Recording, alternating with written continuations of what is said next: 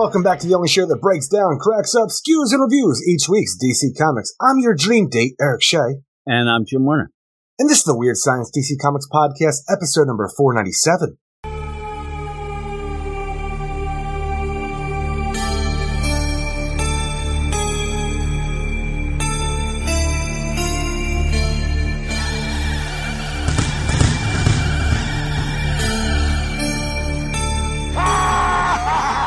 Summerween Night Terror Spooktacular. Spooktacular. What is this, week 5, week 6? I don't even know anymore. I think it's week 6. 6? Yeah, here with sense. The Summerween Night Terrors. We're going to find out. The big book, Night Terrors number 3, is pretty much going to tell us that every other book means shit. And we'll all have fun with it. We'll get to that in a little bit. But hey, all you weirdos, welcome to the Summerween Spooktacular. And if you want to read written reviews of these books that we talk about, most of them, you go to our website, WeirdScienceDCComics.com. You can also check out videos over on our YouTube channel at Weird Science Comics, and then do other things, like go to our Patreon, patreon.com/WeirdScience. Help us out for getting through the dregs that is Summerween and this Night Terrors bullshit, but also get a ton of other shows as well. And there have been some other books that have come out that aren't Night Terrors, the non-spooky books. And those have been picked by the badasses, at least to have some of them featured on our weekly spotlight each Thursday night. Me and Eric get together and do our DC Comics Badass Spotlight show with 2 books picked by the badasses of the Get Fresh crew. And this week they picked World's Finest Teen Titans number 2 and Superman Annual 2023 number 1, Eric. And we ended up talking about those for about an hour and a half. So if you want to hear us talk that stuff, you go over to the Patreon, but also we had our TGIF, Thank God It's Friday show. That was obviously on Friday. And we talked about Batman Incorporated number 11 and Spirit World number 4, both coming to an end, one naturally and one maybe unnaturally. I don't know if it's natural or unnatural, but Batman Incorporated, it looks like it is canceled. Thank God Spirit World just ends at 6, and that is pretty much the sentiment for most of the people that I've talked to about it. Well, thankfully, too, throughout the spooky season, we've had our Night Terror books, and if anything that's not, Night Terror related, pretty much been 4 books at most. So, we have our 2 issues for the Spotlight, and then we have 2 issues for the Thank God It's Friday, and everything is locked and loaded for the Night Terrors for the main show. Hopefully that continues for the next 2 weeks till we finish out Night Terrors. Yeah, we will see. And then just to throw it out there, the last week of this month is an Annuals week. We have 5 months, and that is going to have 5 the weeks. Night's End. Oh, the Night's End that they keep on throwing out there for everybody at the end of these tie-ins. It's like, hey, none of this mattered, but check out that Night's End, right? But it's always darkest before the dawn. It is, and the Dawn of DC is coming back on Sunday. You'll hear that in a song a little later, Eric. But we're going to end up, why I bring that up, is when we have an Annuals week at DC, we always have the show as Patreon only. So that is a big week. We end up having that Night's End that officially ends the spooktacular Summerween Night Terrors. But I do believe it also kicks off the Gotham War, where I'm already started working on that song for you, Eric, for the Gotham War that you kept yelling for. But we'll be talking about that. I don't even remember what it was anymore. Oh, now I do. Same as we had before, yeah. So with all that, what I'm saying is if you want to check out that show at the end of the month and get a lot of extra stuff involved as well, go over to the Patreon, patreon.com/Weird Science. Pick a level that is best for you. There is a 7-day free trial for the $5 level, which gets a ton of stuff. Plus, you can help us out. If you help us out, give us a hand. But here we are. I don't even know what I'm saying anymore. I'm so tired. I ended up going through these books, and I'm like, are these spooky or are they just terrible? I couldn't figure it out. We're going to have to figure that out ourselves. And the funny thing is, before I get into the Badass Roll Call, the idea that the spooky books were left for it's not really true, because the Teen Titans, the World's Finest Teen Titans, a little bit of a spooktacular thing out of nowhere there as well. They told me it was a haunted house, so they lied to me. Yeah, has it haunted you since? You were a little upset about it. You were a little upset about continuity and all that stuff. But we already talked about it. The Badasses, the Get Fresh crew, that's who picked those 2 books, and we're going to give them a bit of a shout out. Badass roll call here, Eric. We have Stephen Bat-Dad Mitchell, Trevor, Dad Nation, Eric K, Jeffrey Greek. I'm making myself laugh now. The War on Night Terror is in the house, Eric. It is a war. It's like a word of attrition from it. The Annihilator, Ted Probst, I love Punchline, Stork, Michael S. Cam, Matt Razor, D-Man 3000, Niels T-Word, David Fink, Stephen Baum, Jason Colby, Sue 42 to you and me, Michael G, Ken Halleck, Comic Boom Rocker, Tommy Dreamer. Oh my God, he was one of my favorites, Eric. It's my Tommy Nightmare. Mark Jager, Bill Beer of the Bat Pod, Ruben, Carlos, No Wolf Marv, Matthew Ray Pierre, Luke Hollywood, Simon, Luis, Monsieur, Antron Belfast, Swanee, Anthony G, Joshua Million, Batman Beyond, Marketer, and B. Muir, Brandy Murray, and Buffalo, and Double A Run. Doxing his ass in Minnesota. I'm giving myself a headache like I'm giving everybody else. I have these earphones, and I forget that I put them in like the, the silence mode? Is that what they call it? Noise you end up canceling? having noise canceling deal. And when I do that, I really can't hear anything, so I start screaming. You know your normal like tone. You don't have to start screaming. But just I don't, you can't because hear yourself. I can't hear myself over the deal, and then it just messes me up. You just don't know how it is. Double A Ron, I have noise him, cancel. but also Rob Lure, who is, and Reggie up there in Buffalo. I did have a song. Reggie up there in Buffalo. I mean, Reggie up there in heaven. Isn't Buffalo heaven to everyone? I told you, I'm tired. I'm telling you, I can't even keep my eyes open. I may just kind of like fake the funk all show. I'll just say, man, that night chair is pretty cool, right? That'll get me through the day. But yeah, what was I going to say? I did have a song I was going to put it in. I was going to say, hey, you want to see what I did this week? And I have a song about me getting diarrhea. But I figured I might save that for later.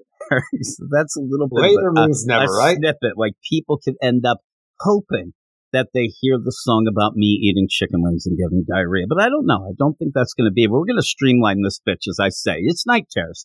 Most people don't want to be involved in the Summerween, Eric. The Summerween, it's like one of those things that at the beginning, no, anybody I talk to, I have not found, well, no, I'm wrong. One person on YouTube. I'm happy to be involved in night terrors because it's changing things up a little bit, and I'll be happy to get back to the Dawn DC once it's over. To be nothing. Yeah.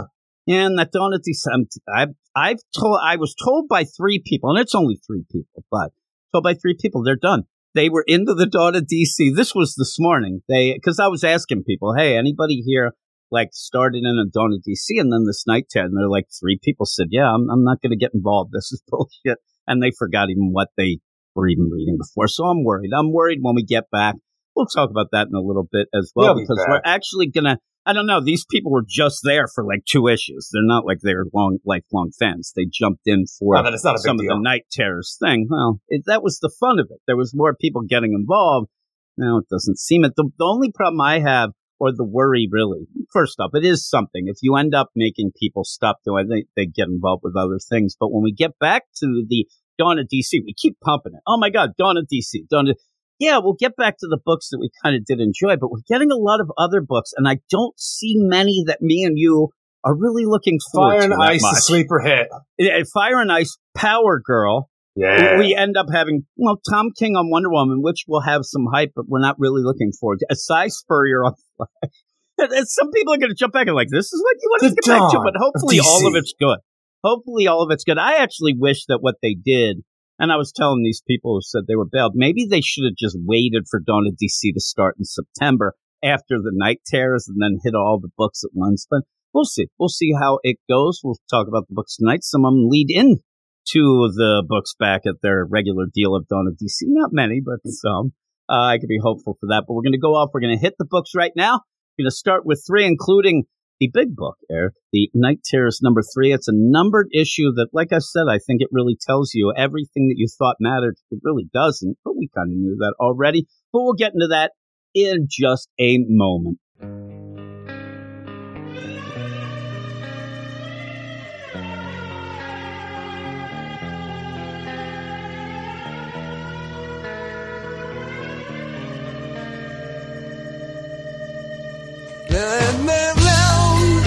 Indisposed, what the rules I no one knows. Have to read as hard to take, makes me wonder who punched my screen.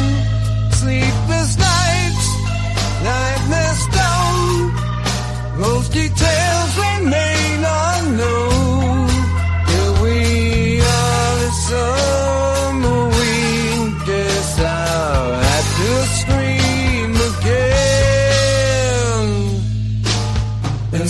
Insomnia, you kinda dumb. Got bit by the Lazarus ray. Insomnia, you kinda dumb. You kinda dumb. You kinda dumb. Stood a rain and a cloud. Tie-ins mean nothing at all. Guess it's darkest before the dawn. September seems so far away. Here we go, skew and review. Pretty fair about you. Won't you send the shit away? Don't wanna read it anymore. Insomnia, you kinda dumb. Got hit by the Lazarus ray. Insomnia, you kinda dumb. You kinda dumb. Insomnia, you kinda dumb. Got hit by the Lazarus ray. Insomnia, you kinda dumb. You kinda dumb. Insomnia, you kinda dumb. Insomnia, you kinda dumb. Insomnia, you kinda dumb. Oh, Well, yes, you sir. ruined Black Hole Sun for me, that's for sure, because every time that song's going to come on, all I'm going to sing is Insomnia. Yeah, well, that's what you get. That's what you get for saying we skew and review, Eric. And yeah, The Darkest Before the Dawn. Here we are. A little Night All the Terrors classics. going there. And in that, it might have picked me up a little. I almost ended up punching my mic. I was playing some air drums like an asshole as I was going there. But here we are. We're here for the Night Terrors. And we do have what we thought were going to be some of the really good books. I mean, here's the deal. Up until this point, at least I have been really harping on the idea that it doesn't seem like the tie-ins mean anything. And you've said as well, but you have been more... With every event like this. Yeah, but it's the thing, though, that these were only here as a way to kind of say they did matter. You know what I mean? It's a weird play. Look, I figure this played in better than what we had in other things, but since we've been doing this with things like Future's End and Future State, all the tie-ins that come with those events, they don't mean anything in the long run. So I expect the same thing here. At least they said, hey, this is kind of doing something along the lines of it. I actually thought it was worse because the other things, while these are just, hey, let's look in and see what these nightmares are. And because of the idea of having nightmares, nothing was really congruent because you wouldn't have nightmares being the same. So I get that. Unless you had characters that jump into other people's nightmares for whatever reason we do. Yeah, well, exactly. Well, the rules are all over the place. But to me, when they ended up saying, like, we thought, okay, well, and some people are even saying still, maybe this Night Terror should have just been 4, 5, 6 issue miniseries by itself, not tying into too much, maybe a book or two.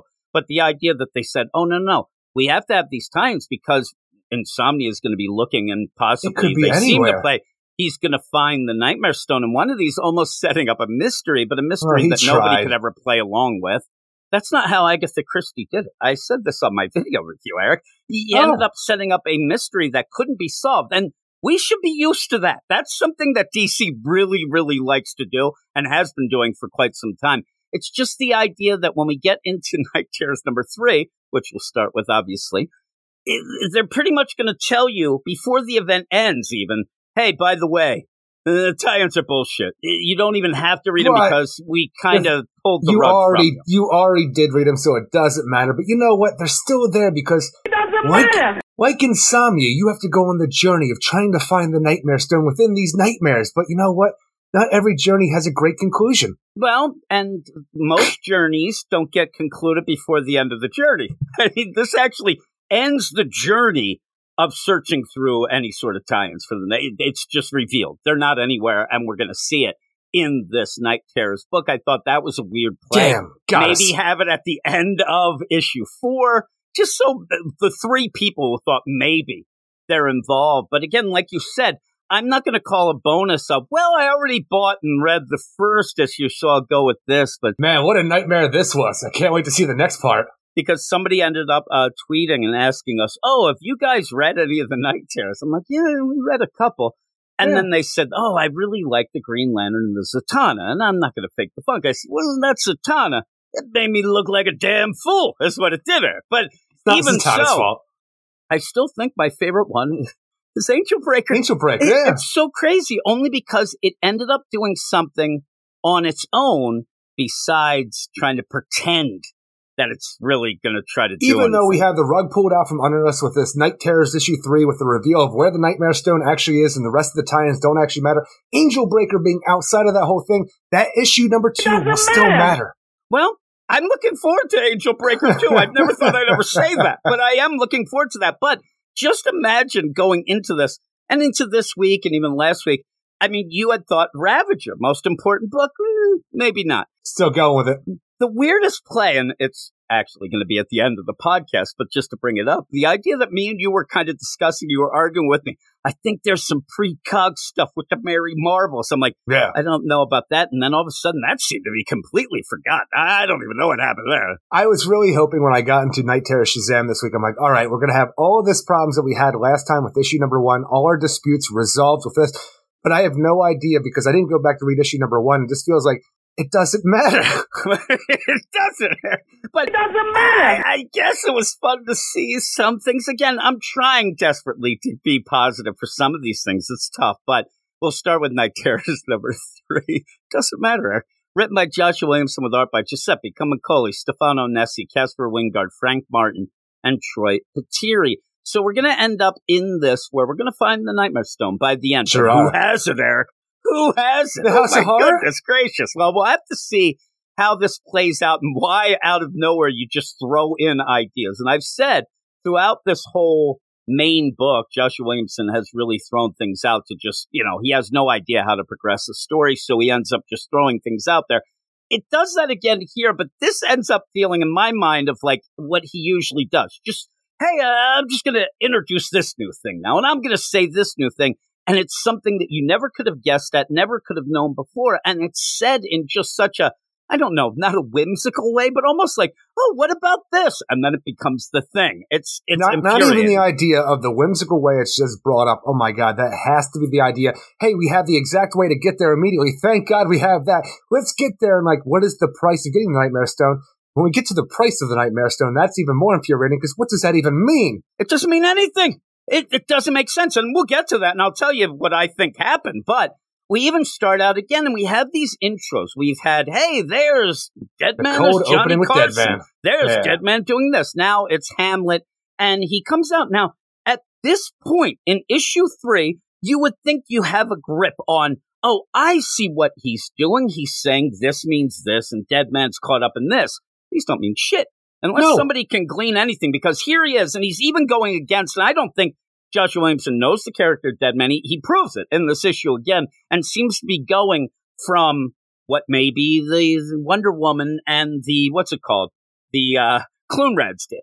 I think that, and we said this is where we actually said, we're always afraid, because when somebody messes up a character, say even a Leah Williams on Power Girl, well, now the next person will only read that, and then it perpetuates itself, and you never get back to what is the real character.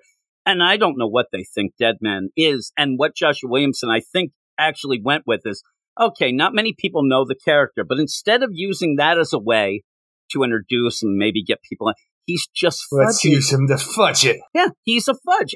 He's a fudge. Right? He's the fudge. He is. It's super fudge. But he ends up, hey, I used to be approached to be in the movies. Yeah, really?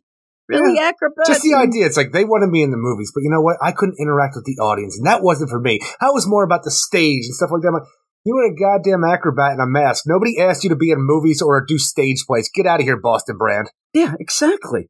And then even at the end, because kind of the bookend thing will be Deadman revealing a big, what I think Joshua Williamson must think is this big epiphany for everyone, and it really falls flat. But it doesn't even tie into that. But then he's like, yeah, I like the theater. I like to get the reaction, but I forgot my lines. Get the fuck out of here. I'm sitting there. I'm like, what are you talking about? And then And we go, it boom. doesn't matter. We're back into Night Terrors proper, and we have Sandman fighting the Sleepless Knights as we try to figure out where the Nightmare Stone is. Essentially, you have Boston Brand Deadman in Batman's body with the zombified Wesley Dodds Sandman, and then Damian Wayne Robin shows up and says, "Get out of my father." And this becomes this weird situation. Not as sexy as you want it to be for whatever reason, but you just have this situation where you and I thought it could be a fun situation where, like, Boston Brand is possessing Batman and Damian Wayne isn't the wiser, like, immediately, but he's a smart guy, so you catch on pretty quick. But just have some kind of funny banter. It doesn't get there, but for whatever reason, we use Boston Brand in Batman's body as a way for Damian to start having little heart-to-hearts while that world is ending around him. Like, it's easy being the Batman of to Boston Brand. I don't know. It's like, it's easy to be the Batman of Robins, but it's kind of hard to be the father and son. We have these moments in this book at least twice, and they just feel really out of nowhere. Like, I have loved everything that Joshua Williamson has done to try to perpetuate Robin as being a better character than people perceived him previously. But for some reason, it's like, okay, I'm going to do some more Robin work here, but it's just these like kind of out of nowhere little like sad bastard moments, and I don't know why. It's because he has the Batman and Robin book coming out in September. That's it. That's what it is. He has a Batman and Robin book coming out, and so that's it's just so out of place. It doesn't set up anything. It doesn't even say. I mean, if you're going to say that, put, "Hey, see my new book in September, Batman and Robin." It is out of place, and even when you have that, like you said, I would have really liked to see Deadman thinking, "Oh my God, here's Damian." He says, "I kind of met Damian before. I know what he's about." And, he's a little rapscallion, that kid. Yeah. And the idea that he might say to himself, "I need to keep being in Batman's body." But Damian's not going to allow that. Damian is going to fight me over this, and we don't have time. I can't. So you have him, and you just set up the idea that the lines and being in, you could have played that into this where you at least have something where Deadman's like, "Hey there, sonny boy." And actually, with the idea that you said, Damian says, "It's pretty tough being the son of the..." You could have played that out through Damian realizing, wait a second, you're not my dad. You're acting too nice to me. You're actually paying more attention to me and this or whatever it would be. You set it up, but you didn't do it. Right away, Deadman says, he'd like you. He'd be proud of you there, Damian. A softer touch on Damian, because I just don't want him to be, seen as a jerk every time he shows up to a book. Because for the longest time, pretty much since he was created, that's what you had, and that's why people didn't like the character. He's got the softer touch he has now, but he has not lost that hard edge when he needs it. Like, he's just been able to open up. But when, "Get out of my father," and Boston Brand gets out, it's like, "Boston, I should have known. You can see me? I have too much experience with death." I'm like, who the fuck are you? And again, who's this character? Because Deadman, that's not you are ruining the character. The only reason that he ends up possessing people is so that he can be, heard. Not seen, but heard and go through things. And you're doing it again. And so and with the weird Damian, thing is, I can make weird things where, things that he was taught when he was a part of the League of Assassins as a child through mystical tablets, whatever, magical learnings, that he can be able to see Deadman through whatever.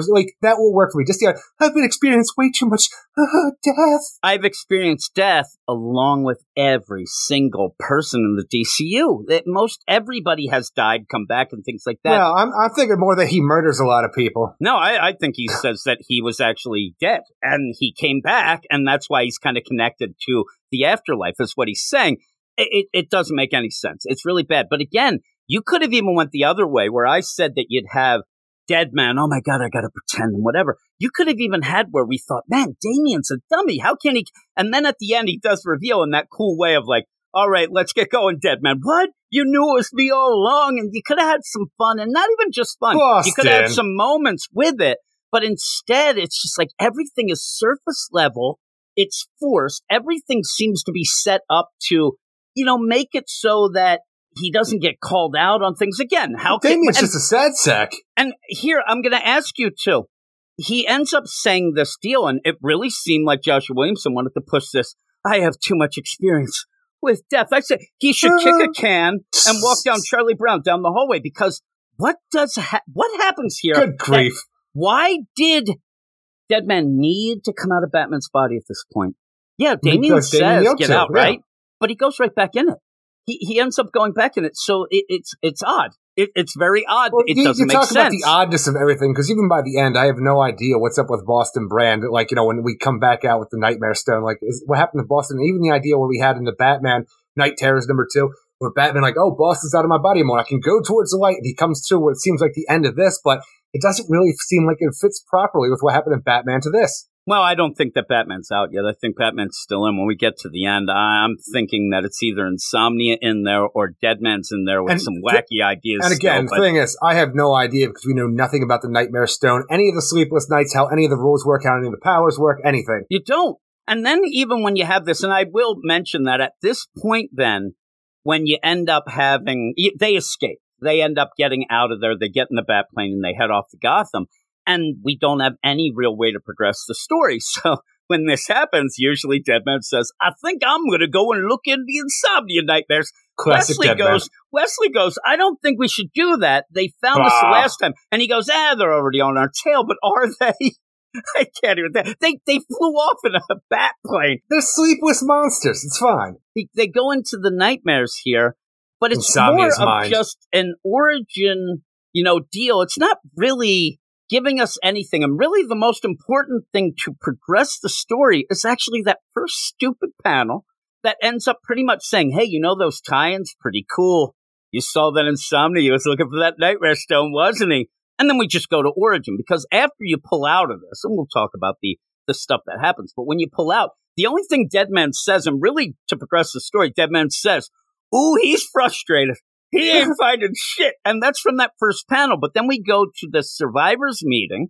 I'd be there, free coffee, Eric. So yeah. You're there. And again, I said last week that it seemed to be pushing towards, and you even said it before, we think that Insomnia's family was killed during one of the crises. Yeah, the something. Justice League didn't save them. That seems like that's and then solid. The Justice League died, but they were able to come back, and he's frustrated about that as well, because this even seems before he was institutionalized, like the part where he becomes institutionalized, where he it's has... at the end of this here, I think. I mean, when you start cutting people, right? His family has died. He's going to survivor meetings, talking about the idea of the Justice League, and people are like, hey, eventually you're going to have to forgive them. He's like, you know what? Smash coffee on your face, stab you in the neck. I don't got to forgive shit. So at this point, I'm thinking Insomnia. His ass went to Arkham Tower because he had to cut his eyelids off, because every time he closed his eyes and went to sleep, all he would see is the Justice League and his family being killed. And as we saw previously in, I think, the first issue, he sees the Justice League as these terrible nightmare creatures. So he's got a big heart-on against the JL team, and he needs to take them down and maybe get his family back. And the idea, and I think his family's dead. I don't think. No, I think so back, too. but we'll see. But do you go from do you use the Nightmare Stone to get to a beautiful dream? But, well, that would be what you would think a regular person would do. But the way this says, and what he says here, and I said last week that it seemed like Insomnia will not be happy, because I said, what is the end game here? Because usually in a crowd, okay, they're going to take over. He's not really I'm going to take over the world universe. He really just wants to show everybody that the Justice League is bullshit. He wants to, and he says, I'm not going to sleep again until they pay. And he says, you will all know what I know. All I want is for everyone to have their eyes open to the truth. I guess I need to leave the example and cuts his eyelids. But then he says, I'll never sleep again, not until the Justice League pay. I wouldn't go any further and says, hey, Deadman, I see you. But I told you before, every time we have, and one of the issues in this week's books, I think shows definitely what I said might be the case, where he keeps going in these tie-ins. Every time you see at the end, it's like a nightmare version of the character. This continues in Night's End. I think he's just going to get that Nightmare Stone, and he's going to make these nightmare versions that these characters have thought up themselves, gun, bat, all that, and make them real and say, look, everybody, that's the scary it's just going to be like, the dark multiverse stuff. Are they going to throw, rocks and cans at him? They may. I don't know. But in that, I just think that's all it is. I think that Insomnia just wants people to think of the Justice League as horrific. I just imagine he'll do all this stuff. Let's just say you're right. He comes out, he has all these nightmare versions of the Justice League. People are like, see what they really are. People are like, it's just going to be like, Sam Raimi's Spider-Man, where everybody got, in New York, gets to Spider-Man and they start chucking rocks. I'm like, you ain't going to put us against the Justice League. They're here to help us. I'd love it where, you have Insomnia. No, oh my God, look at this gun bat. That's the Batman. I'm like, what the hell you say? That ain't no Batman. That's a monstrosity. I don't know how it's going to go. Or he'll want this monstrosity team to kill I don't know. Look at this werewolf Mr. Hyde Flash, everybody, huh? Yeah. Yeah, like even that, like out of the blue and nonsense. I don't know what that is. He ends up where he then Damn Speed says, Force. "Hey there, Deadman, I see you going through my memories. Oh my goodness." He pulls out. So all that you're thinking, okay, what did he learn? You know, we learned some background, but that's not going to help Deadman in the here and now where they're trying to figure things out. And again, what it probably ends up doing is making Deadman feel bad for Insomnia for some reason. But he says, "I got it now." Insomnia is growing frustrated. He can't find the Nightmare Stone. It's not in the nightmares. And then he continues, but John D. told him it wasn't here either. It's not in the land of the living. Yet Insomnia said that twice in these books, said it could be in the waking world. That's why he has, I mean, you ended up having those sleepless nights show up and attack Wesley Dodds and Deadman and say, "Show us where the Nightmare Stone is." And they're in the, he's hedging his bets. Just nothing. Well, then when you have that, Damien out of nowhere, you know what?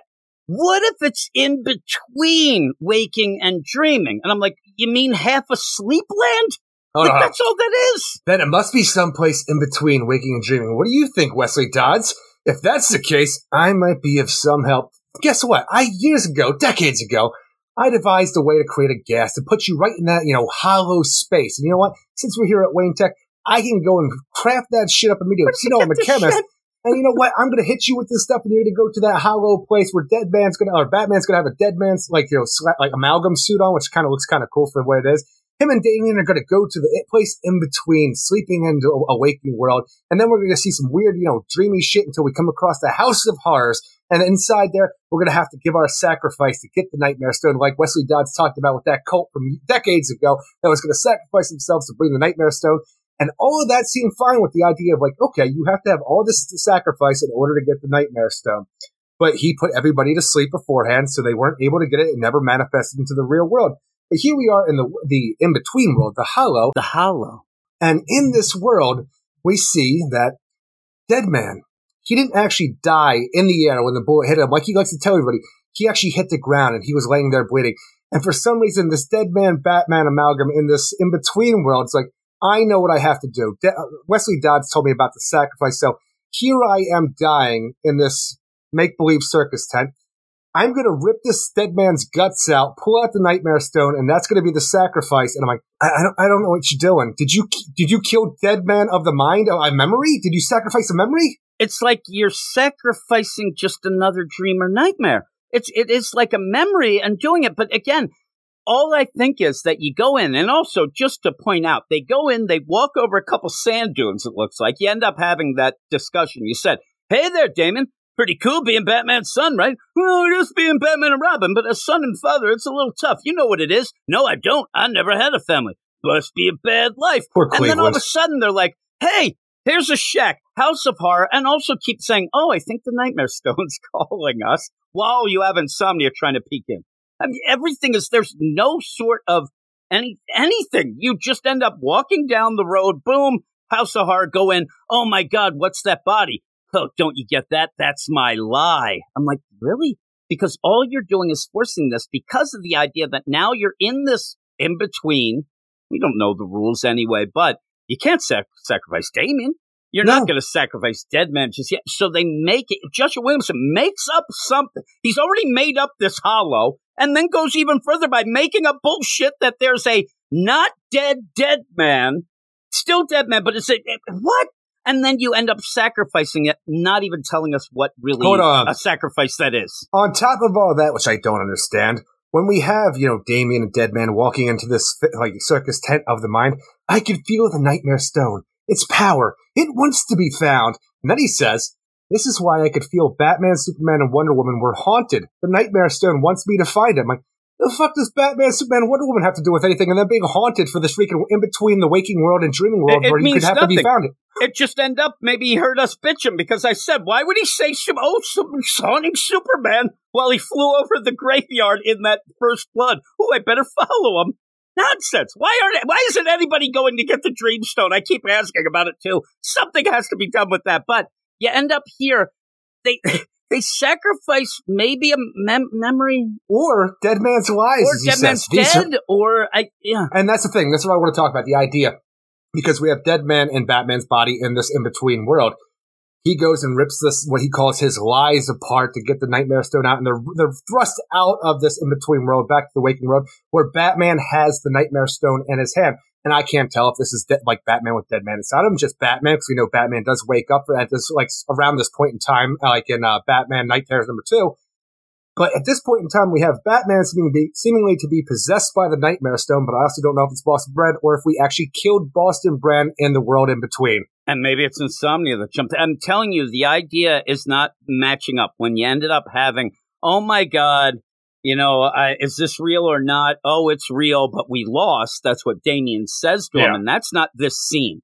No. So something's going on. You can only imagine, and the timing's off because of that. Though in this issue, we do then see why Wesley Dodds was in Wayne Tower, and we do get that little thing. But at this point, it's not fighting off the the sleepless nights as Damian and Deadman try to figure out how to get the Nightmare Stone. Batman did not wake up with the Nightmare Stone. They were at a different spot. So in this, you end up having, and it's ambiguous, but it's certainly not, in my mind, Batman, especially when you have this purple deal. And we have the Nightmare Stone. Purple skull eyes. Yeah, and I even like that. We have the Nightmare Stone. We can use it to stop insomnia. Now, I just want to stop and say, okay, that seems like, okay, you could go with it, but that doesn't make any sense either because we don't even know what the fuck it is. And how would it stop him when it's the thing that he needed? Like, to me, you destroy it right now and then it's over. He can't do anything. But the idea where you have it, you want to make it seem like it makes sense. Okay, yeah, that makes sense. But it really doesn't because he's searching for this. We don't know what it is. But then when you have of the mind in the eyes, nightmares, and then my dreams will come true. And he's smiling. Yeah, like, I'm telling you, it's a good possibility Batman somehow is possessed by insomnia and all that stuff about stopping insomnia. That's all bullshit because he has the Nightmare Stone now. But who knows at this point in time who's inside Batman? How anything works. Everybody's in Batman. And I want to point out, too, there was a thing where at the beginning, they do talk to Damian. Hey, how did you stay awake? Now, we saw that he went to study, and that's not really pushed as much as it should be, because he instead says, I use the art of staying awake. You know that, Eric. I utilized every single meditation technique I'd ever learned. Well, you're already doing too much because certainly Batman would know a lot of that as well, and Batman couldn't. Now, they played the idea that he kind of couldn't then because of Deadman, but he still fell asleep. But then he says the whole world has only been asleep for a few hours, but for me, it feels like it's been, and that gets a little wonky as we go along too, where some people start to mention different things. So everything is just willy-nilly. But really, my biggest problem with this is that it really does show you before the end of the event that you never needed the tie-ins, and maybe some people feel duped, but it just continues to be, you said it before, and we said it a lot about Joshua Williamson's writing a lot of times. We said it with Dark Crisis especially, well, if you're going to fight me with the Doomsday, I'm going to fight you with that. And it just ends up adding things almost like kids in the backyard. And this almost feels like, well, you can't stop me now. Oh, well, you didn't know about the Hollow. What? And then you're doing that. Everything's just thrown out with no explanation. And then at the end, you get to Nightmare Stone. We'll see what's happening. Very odd. The art to me was okay. It got wonky at points.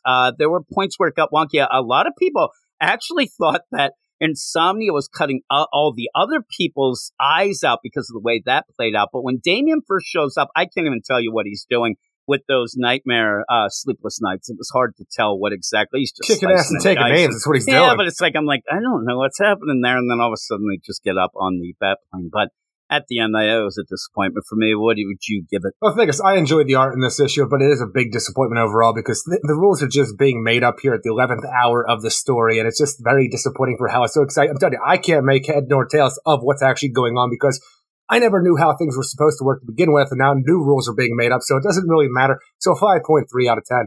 Yeah, I'm a 4, and I didn't like the art as much as you did. Some of the things seem cool, but like you said, I'm not saying that he really wanted it to be a full-out mystery. Weird.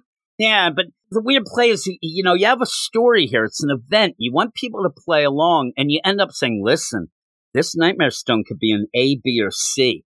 We get to this issue. Oh, fuck you, it's in D. That's what it ended up being. And then everything just pushed towards, and we don't even know exactly what happened at the end. with Deadman. It was a little bit odd and wondering how that's guess we playing have out, to what's wait for going on. Night Terrors 4. Yeah, Night Terrors number 4 and then Night's End. Can Night's End be anything but just a big giant battle where, you know, you want to say, ooh, Zatanna and Cliff will be in there and there'll be one page they're punching somebody, stuff like that. It's very odd. I'm still waiting for Aquaman to show up. Yeah, you know, he said, oh, swab the Land deck. Lubbers. Me mateys, arr! We'll see. We'll see how that goes. I think that'll be next week. But what are we doing next? Night Terrors The Flash, number 2, written by Alex Paknadel, with art by Daniel Bayliss, Tom Derenick, Igor Monti, Pete Pantazis, and Simon Boland. In this issue, we pick up where we left off in the last Night Terrors Flash issue, where Flash is desperately trying to go back in time in his nightmare because Wally West, the Kid Flash, was killed by Gorilla Grodd using the Spear of Destiny. And before Wally was going to die, he said there was something inside the lightning, something in the Speed Force that was preventing me from moving as fast as I want to, and that's why I got killed. Like, you know, I'm about to die now. And Barry's trying to figure out how to do this. He's going to go back in time, even though he's not supposed to, and try to prevent Wally's death. But every time he goes back, he can see this thing in the lightning and the Speed Force that's preventing him from moving fast enough to save the day. And in this, we see him doing it over and over and over again, going back and forth throughout time, trying to save Wally West. And for some reason, there's friction in the Speed Force now because of that thing, resistance. And my body had to compensate, which made Flash into, like I said previously, some kind of Dr. Hyde werewolf monster thing where he's just this complete monstrosity. At first he was like a hunchback and it was scaring me. Then he like morphs into it's very odd, right? I'm telling you, he looks like he's taken some really bad blockbuster serum at some point and he's just going to keep doing this. But the thing I liked about the first issue, because Barry, more than anything, is going to try to save Wally. That's the basis of his nightmare. But things like just jump in there that don't make sense, but Barry goes with it because it is a dream, like anybody else would do in a kind of dream where weird shit just shows up, and you go with it, and you move on to the next part of the dream. And even the point where, after all of these different attempts, he comes back to see Wally once again, and then his mother shows up, and they're like, hey, Ma, what are you doing here? That's weird. But she just pretty much, comes in, does her thing, and then leaves. And the idea is like, you have to go keep doing this, Barry. You have to run. It just seems like the idea of Insomnia being in control of like the nightmare, being his mother and wanting him to continue doing what he's doing to keep the dream going longer. So maybe Insomnia can search Barry's mind for the Nightmare Stone. Yeah, again, I think that by the end you get but it's weird. I think that this one might play out actually what I was saying earlier, the idea where Insomnia is trying to create these monsters because it's his mom, who I would have right away. I mean, if I'm Barry, I'm like, listen, I know, Mom, that you're not alive, but that's not throwing me off. It's that you say you brought me fried chicken and you have a goddamn big burger, big belly burger deal. You said fried chicken, lady, but she seems like, you got to get back to it. You got to get in. At one point, he looked like one of those big battle droids in the prequels. Like, he's so, like, over the top at the time. Like, he's weirding me out. I'm telling you, to me, he looks like a hairless werewolf. Yeah. It's not good to look at. And then even as he's going, you get some okay moments. And this is where this is going to be a weird show for what I say about some things. Because this book, I'll give Alex Paknadel some credit here. He's trying to do something. He's trying to use this, you just do the nightmares.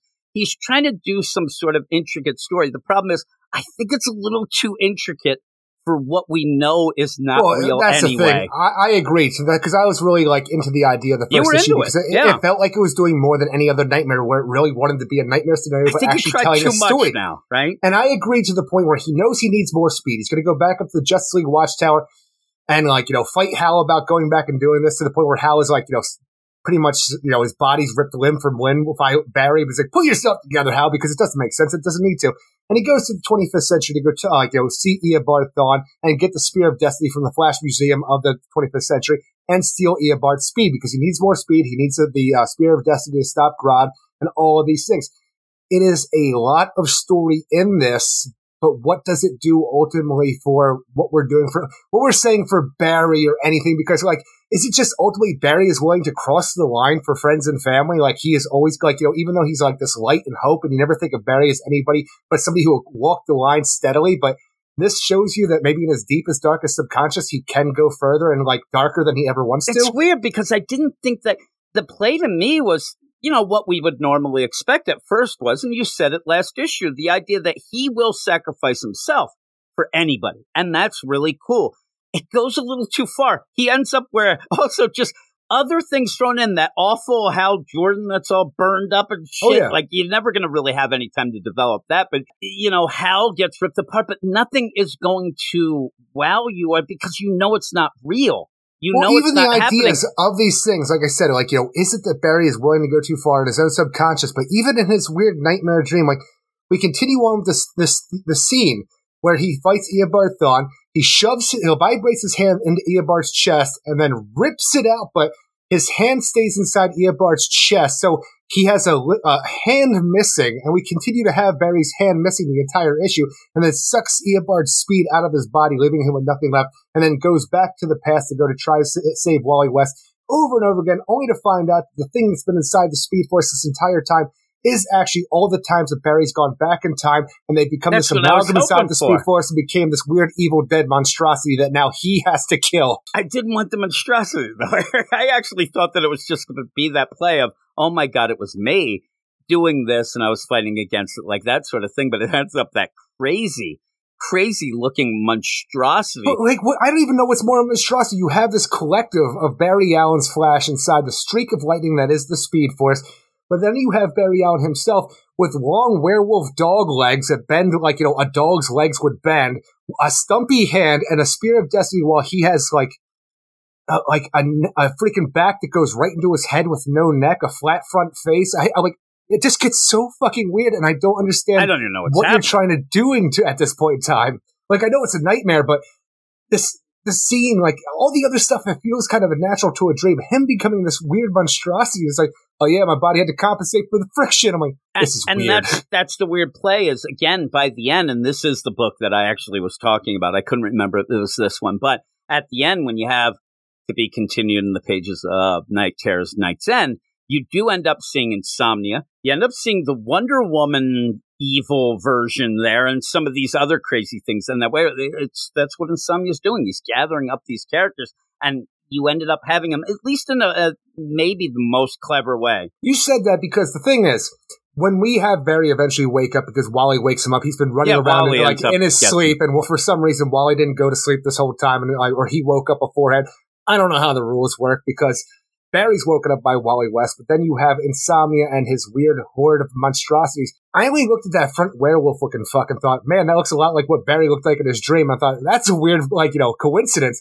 But I never looked at the people in the background and thought anything more of them besides for, hey, it's just some more bullshit sleepless nights. Yeah, it looks like those are like the heroes and their nightmares. Because I can see the one that might be Wonder Woman, but I think that's the only one that I can see, right? The Queen, but who's the rest though? Yeah, we'd have to see, but I think that's what's going on. They're gathering them up. Then I also, just because I wanted to and the giggle, I just thought that for good measure, that barn and that's the sanctuary. It's burning now, Eric. When they come back and that thing's on fire. Barn. I look at that. That's got a steeple. That looks like a church that Barry set on fire. It's a really intricate story in a way that doesn't need to be. Yeah, and that's the thing. It's a weird mixed bag for me because I appreciate how much trying went into telling this story that doesn't ultimately matter because it's just a tie into an event, like we said in the first thing. Yeah. It doesn't matter for what we learn in Night Terrors number 3.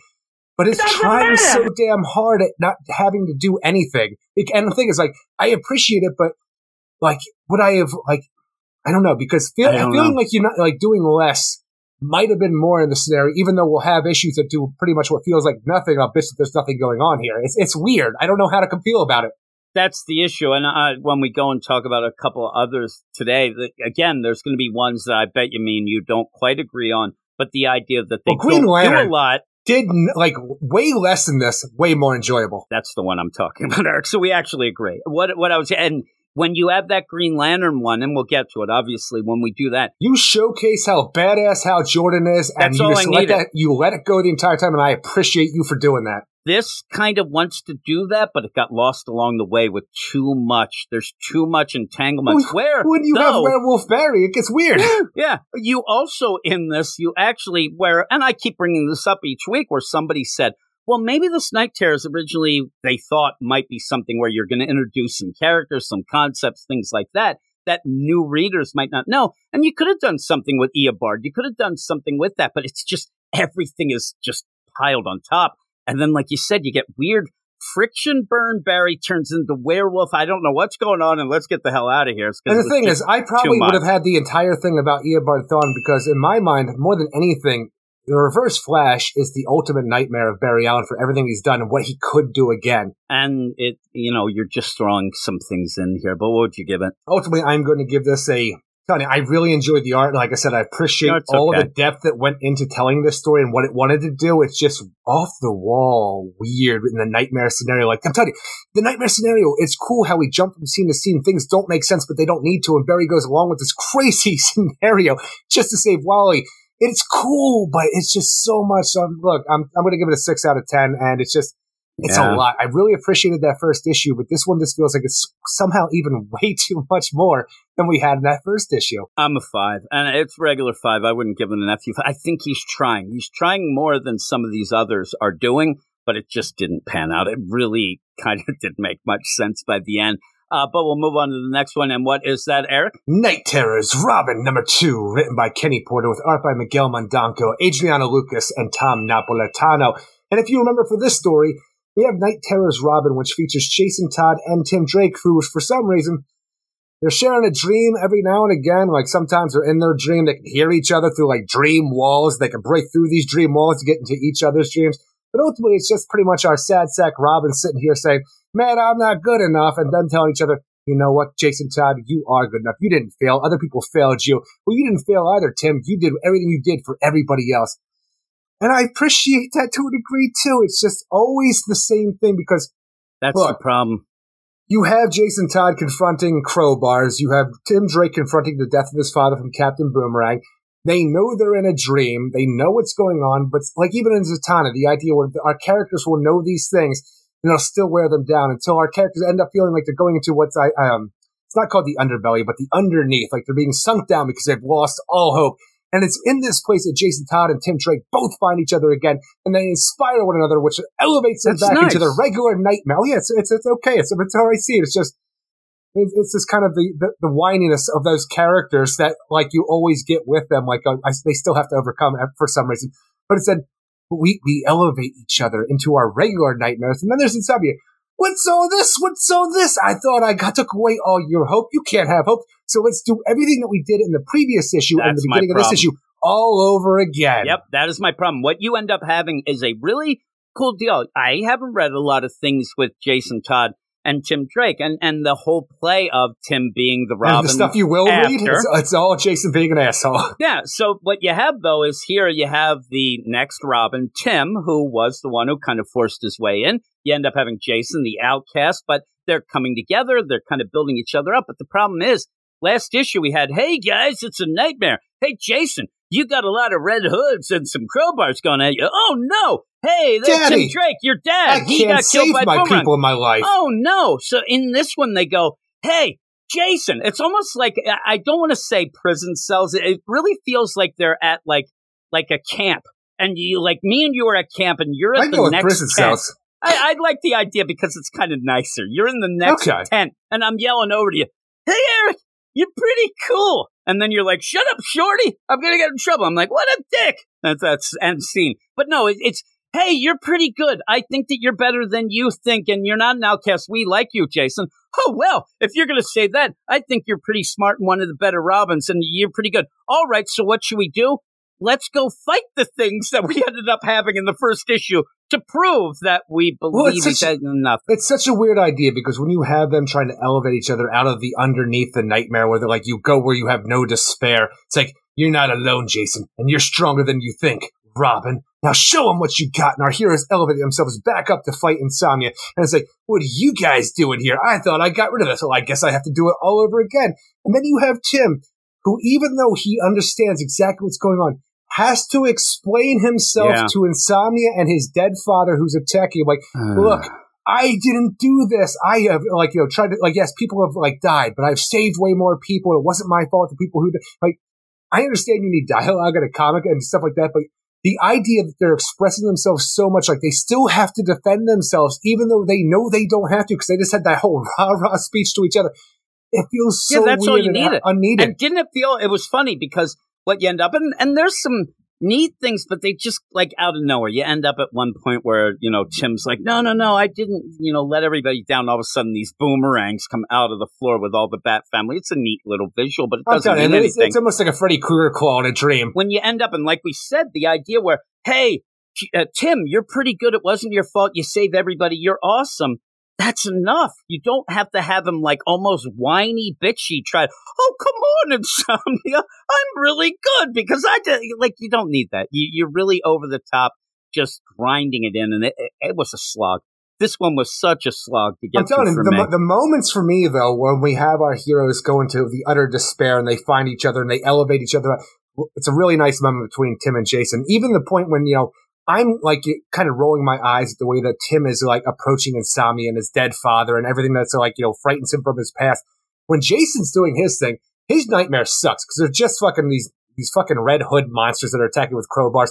But when he decides he's not going to fight anymore, he's not going to do what they want because he's the Robin who never does what he's told. He lays down his arms and he's like, I don't need to do this by myself. I have backup. And he says, Tim, I need your help. And he just sits there and waits for Tim because he has faith and trust that Tim will find a way to him, and Tim does. And I'm like, that was a nice moment. Yeah, I that dug was that. nice. And then you had both the Robins together right there to try to take on both of their fears and nightmares and work through their pain together to move themselves even further up into their subconscious, into the real world. I think one of the plays here, though, when you're doing this, you have to set it up that I understand one of the rules that Harley just came out of nowhere and said, well, we haven't really seen it come to play that much, but maybe with Deadman, we're not sure. But the idea if you die in the dreams or nightmares, you die in real life. Jim, that's just common knowledge. Well, that is actually. I watched like Nightmare on Elm Street Part 1 and 3 the other day. I know how shit happens. Well, but my problem is when you're dealing with that, I never once thought that any of these characters would die. So you have to play it a little, and he does play You're it right. Somebody well. should have died. Well, somebody should have. You have to. Angel Breaker. Yeah, really. Well, it's a flash usually done, but you end up where all this going on. I liked the moment, but it wasn't like I was at the edge of my seat. I knew what was going to happen. I was waiting for it. It was still nice, but the way that you set this up, it really was just set up, yell about the setup, get back to the setup to fight it, then explain it again, and then team up. And at least one thing here, which I don't think will happen though anyway, is they are sharing I like when you get out and then Jason's like, I don't even know if that was really Tim. I would laugh if it wasn't, but at least they came to an agreement and liked each other, and that might carry over. And they woke up in the real world, and they're going to go meet up right now because Jason thinks that somebody needs a beat down. He doesn't want to do it alone. On my way, brother. And that's nice, but where else will you have? Because one of the things, just going by solicits, I don't know anything of what Tim's going to be doing. But Jason joins up with Catwoman in the Gotham War and goes against the Bat family. So maybe this is all thrown out, which I don't think it means anything. I'm telling you right now, Tim's always a good little soldier. He wants to be Robin more than anybody else, and that's been his identity. It's been a part of his identity crisis for so long that it is a part of him, because like knowing that he needs to be Robin because he doesn't have anything else, doesn't know who he is. But maybe after this experience, if we have some weird synergy that continues on after Night Terrors, Tim Drake will actually team up with Jason Todd with Catwoman against Batman for the first time, because with all the stuff that he's been doing all this time, Batman, it hasn't been working. And Tim has some ideas. We saw that in James Tynan's, like Detective Comics, that he has things that he thinks will work better than what Batman's doing. So there's a possibility that maybe that will do. I'm just saying all this. I don't think it'll happen either, but it could be cool. I would say no chance, because of the idea that the Tim Drake that we're dealing with is the Chip Zdarsky Tim Drake, who just went through the multiverse to save Batman. He's not going to go against him. If he does, that's ridiculous. Well, the play is you end up having interviews and things like that. After Night Terrors, Batman comes out and then falls asleep for 2 months again to set everything up. Maybe they're pissed off. They're like, look at this lazy ass. I didn't fall asleep. Look, Jason and Tim, they ain't falling asleep, but that was the play leading into it. That would be a cool division that you'd never see, though. Let's say we have the 4 Robins, right? And I'm not going to count Stephanie Brown. I'm going to piss a lot of people off by doing that. But you have, Dick and Damian follow Bruce because you feel like they would, right? They would. And then always, you have Tim and Jason follow Selena. And there'd be this weird, breaking of the family that would be really interesting to me. I say always with Damian. I mean against Selena. There's no way he's joining up with Selena. Damian now, at least. Yeah, exactly. And, I mean, he was walking around in the sand dunes saying it's hard to be father and son, and he wants to do What that. But better way to try Dick, than there's a Gotham no War? way you are not getting. And if anything in that Gotham War has where Dick Grayson is going, or even Barbara goes against Batman, then bullshit. I will call bullshit till the day I'm just going to wait for the weird thing, because out of nowhere, it's going to be like we had in the War of Jokes and Riddles, where for some reason Bruce Wayne is going to sponsor either the Riddler or the Joker for $1 billion, and that's where Dick Grayson's going to come in. Look, who wants me to back them with $1 billion to fund their Gotham War? Well, it's Heartless, obviously. Heartless is there. He's out with it all. But yeah, overall. What a stupid story that was. People love that. I'm like, that part made no sense because Bruce Wayne never made a decision, and then the next issue, Batman, not Bruce Wayne, but Batman is working with Riddler. Yeah, murder. But all of this going down, what would you give this issue? This is a very disappointing issue with a few, like I'm telling you, a handful of cool moments for Robins that I love, but the scenarios that you put these characters that I love into, it's just the basic bitch stuff, and then you just repeat the stuff that we already did to the point where it is just boring with characters that I love, and I hate when that happens because that should never happen for me. And in the handful of moments, like, the art was okay. Like, I think for some reason the Tim Drake stuff was way better than the Red Hood stuff, but it shouldn't have been, but that's the way it felt. And I'm going to give it a regular 5 out of 10, I think, because it was a disappointing issue with some okay moments here and there, but it did not do enough to make the issue good overall. Amazingly, I'm going to go a little higher than you with a 5-5 because I did like those moments. The concept of it, if you ended up saying to me beforehand, listen, first off, we were like, why are they sharing you're never going to find out rules in these nonsense things. But at the beginning, if you said, hey, it's going to be Jason and Tim, and they're going to kind of come together and inspire each other. All right, that elevates up to a 5.5 for me. But the whole play of it and how it ended up going, it was boring. It was just boring, and you just repeated. Those long lipstick-looking Red Hood monster, the Red Hood, actual mask, they look just like lipstick to me, but then with the Joker smile on them, oh, yeah. I hated them so much. Looking at them with their stupid crowbars beating Jason, I'm like, this is the worst kind of story for Jason. You have Joshua Williamson, who did all that work for Damian Wayne in the Robin book. People will say it's bullshit because the Lazarus tournament didn't go anywhere, and I can agree with that. But the character work of Damian was top-notch in my mind. But every time anybody touches Jason Todd, it is the same bullshit over and over again. And I need some writer to come and say, hey, I care about this character. Let's get him to a different place. Well, we thought maybe that was going to happen in that beginning of the Urban Legends with Chip Zdarsky. It kind of went back to the end. Yeah, or Tess with C. They keep going. I think it's one of those when they end up starting, okay, I'll do something. People don't. We have to get back to the, plain old basic bitch shit. But would it shock you that there are 6 reviews for this issue and only one is under a 9? There's 2 10s. Please, you got to read more comics. And maybe people. They're there for the handful of moments that I talked about. Some really good moments, but it does not make a great comic overall. And maybe it's like Stockholm Syndrome by this point. Like, well, at least I like one little thing about it. Hey, so you're still waiting for that to kick in. Yeah, I am. I really am. But that is it for the first section of books. We will take a little bit of a break, and then we'll be back with 3 more to end the show. He was a patient at Arkham. Killed Dr. Destiny, jumps through your nightmares, and that's nightmares with a T. Built in around the dear body from John D. Stuck in a nightmare around for most of the time. Sleepless nights and the Lazarus causing such a fuss, extraordinarily dumb. It's a summer wind, nightmares that make you scream. Roads you can only hope they're clean. Guaranteed to bore us all. The stories that to be precise, the whole damn thing is overpriced. Wanna try? Yes, Eric, here we are with the second segment of books, and we'll see. Maybe these will be worth the price of admission. What do you think, Eric? Maybe. We were debating on how long this section's going to be, and I didn't do this on purpose, but really, the books that had more meat and cheese in them were in that first section. That mattered. Whew, these books, while I think one of the better books of the entire event is in this section, I do mean Satan, Eric, right? Obviously. We end up Hex where violence. Not a lot is going. That Hex and Violence is going to be pushed by so many. It's going to drive me nuts every time. It's going to be so good. It made me feel like a dummy. Remember I can't when wait. it was like, well, you ended up having Bleeding Cool leak the idea that there was going to be a Hex and Violence miniseries.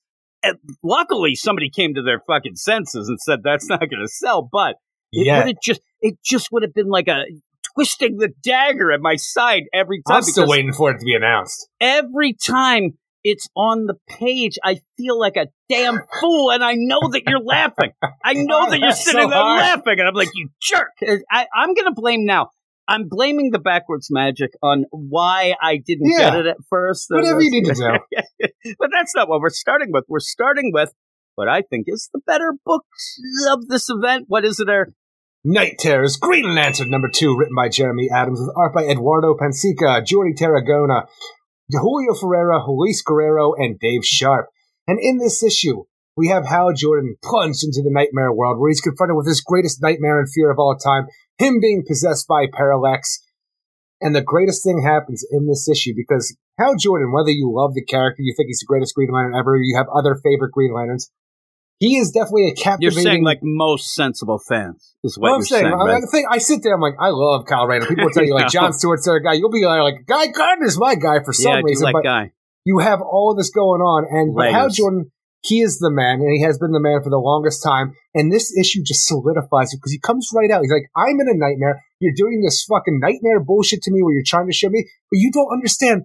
I am not a Green Lantern. I'm the Green Lantern, and what I do is I use my willpower. I overcome fear. So everything you throw at me, I'm just going to whoop your ass over and over again and make you try to do more. And you know what? That's just going to make me more and more angry. So I whoop your ass even harder. And I'm and I am here for it. Yeah, and I'm here for it too. And the thing is, with the Hal Jordan, there is that play where it's not as cool to say that you like Hal because he is the man. So it is, hey, I'm going to like this guy and I'm going to like that guy. It happens a lot with sports where you're like, oh man, Michael Jordan wasn't my favorite bull. I like Scottie Pippen or I like B.J. Armstrong, something like that, because everybody likes, the main guy. But here's the thing here's the thing. I was so annoyed with him his entire career, but still, I admit he's great. But because you're contrarian, that's all. He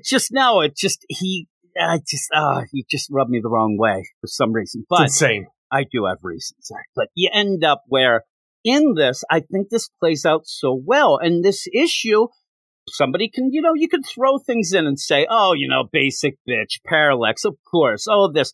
But what ends up happening in this, which I really do like, especially because we interrupted the Dawn of DC, the one thing that people were upset about in that Dawn of DC, not everybody loved that beginning with Jeremy Adams, because they said, oh, this is Hal, he's immature, he's not, he's being pretty much retrogressed in a bit where they thought he would have evolved from then, and this shouldn't have been the stuff that he's doing. It felt like the beginning of the New 52 with what they were trying to do with the character when he came back to Earth. This, and you're reminded, oh shit, like he is Kickass, like he is not, and again, it's not what I thought the typical deal, there's gonna be a Carol thing, no, he's going against his fears in here, and he's going for it, and you keep getting that little hint that will be followed up when we get back to the Dawn of DC, what happened to Kilowog, and I think is one of the biggest disappointments of this issue, and I know you don't want to freaking let the cat out of the bag during Night Terrors, event, right? But when you talk about what's going on with Kilowog and stuff like that, and the idea that he might be dead, I'm like, you're not doing enough, because boy, I want to know what this mystery is. The funny play is, I guarantee you there's Jeremy Adams, he's writing this, and he's kind of conflicted. First off,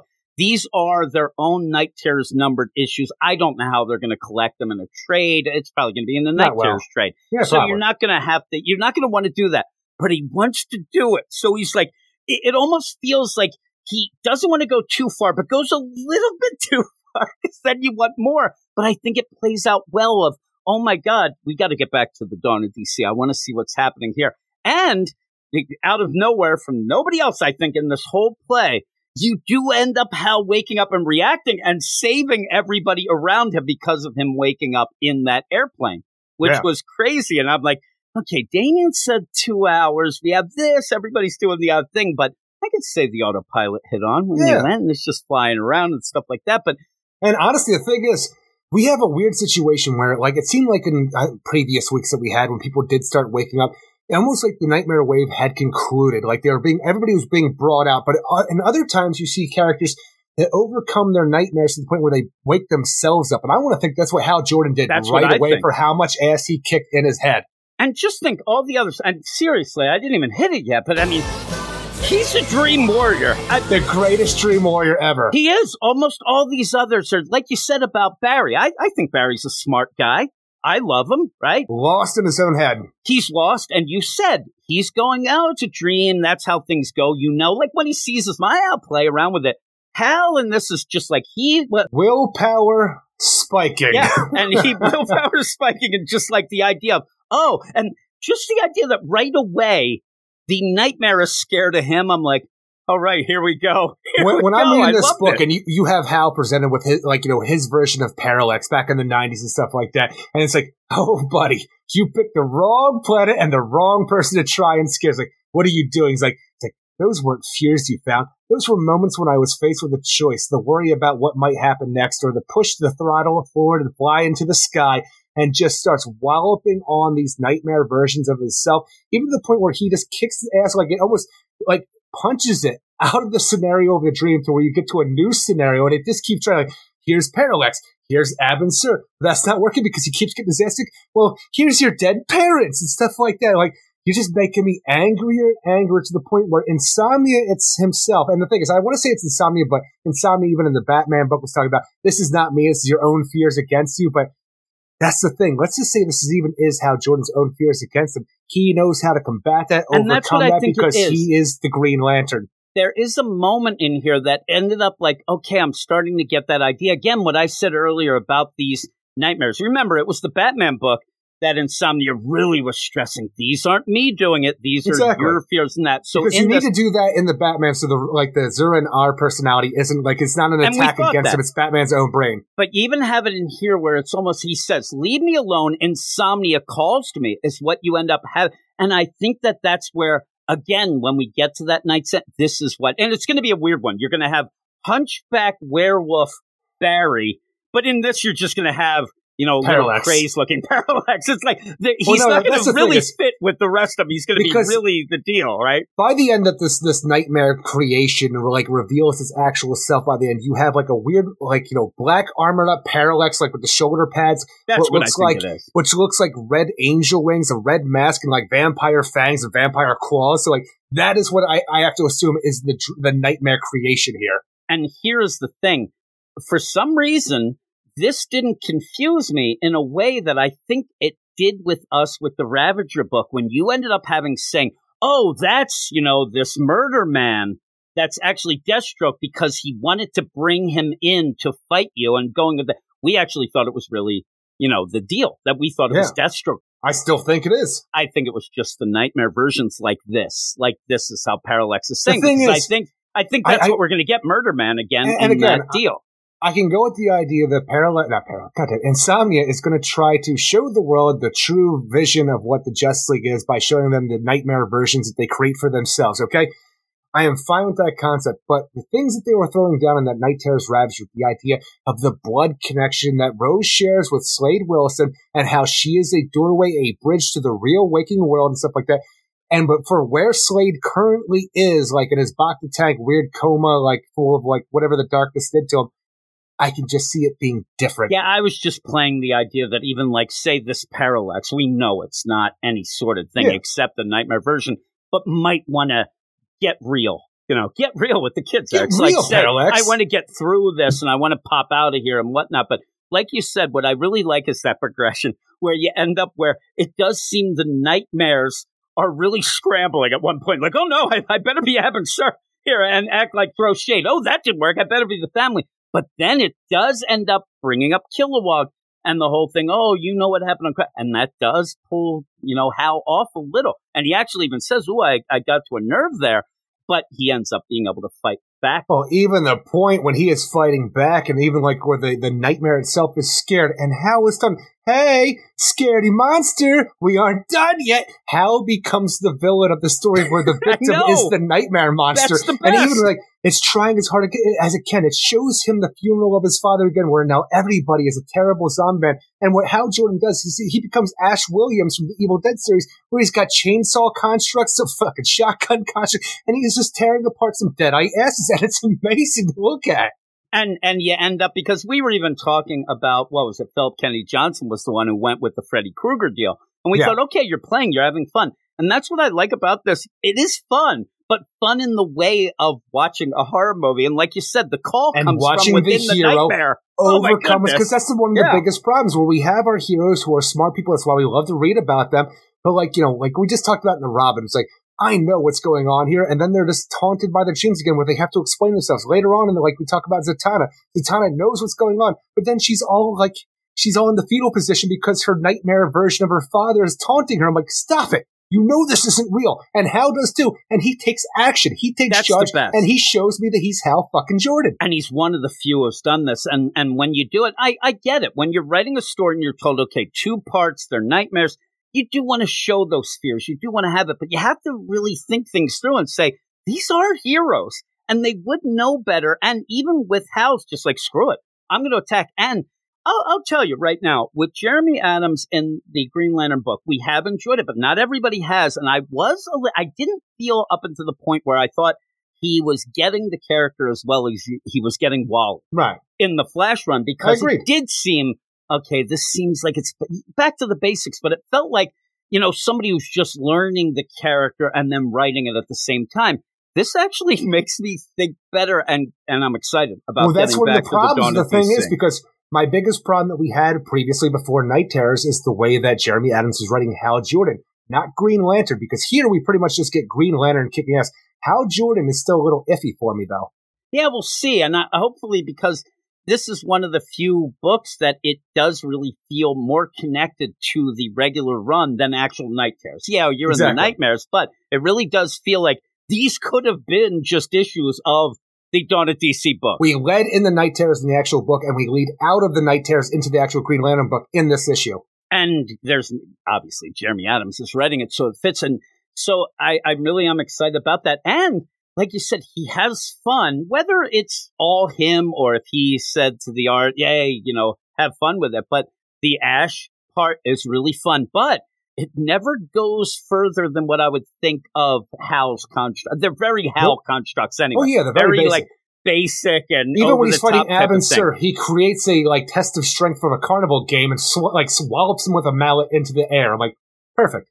Yeah, maybe him saying, take that, Clark, maybe a little too much. That was a little eye-rolling, but it was fun. It was fun with that. But the machine construct told him he was the strongest man ever. Take that, Clark. There you go. Now, in that, I'd be doing shit like that all the time with a Green Lantern ring. Just telling me how great I am. Yeah, really. There's 2 things, though, that we usually, talk about and whether it goes in with the score. And one of them, it won't go, but I do want to point out, this might be one of the best covers I've seen. I love this cover. Is so good. It looks like I'd put it up on my wall and it'd scare the shit out of me. Every time I go to bed, it'd be like a blacklight poster next to my Kiss one. All the green parts would be velvet, glow in the dark. Oh, yeah. It's so cool looking. It's so great, but we usually don't. It's funny because I never look at the covers, and I didn't even look at this one, but it is really badass. It is really badass. But it almost looks like something you would have seen in Blackest Night. Exactly. It really looks cool. And the other thing that we talk about a lot of times is, are we going to let the backup factor into the story? Because I didn't really enjoy the Alex Segura backup in the first issue. I was confused with what was going on. Then you get to this and it becomes just bad. It's just basic bitch bad. We get done the Hal Jordan story and we jump into our backup that's written by Alex Segura with art by Mario Foxillo, Prasad Rao, and Dave Sharp.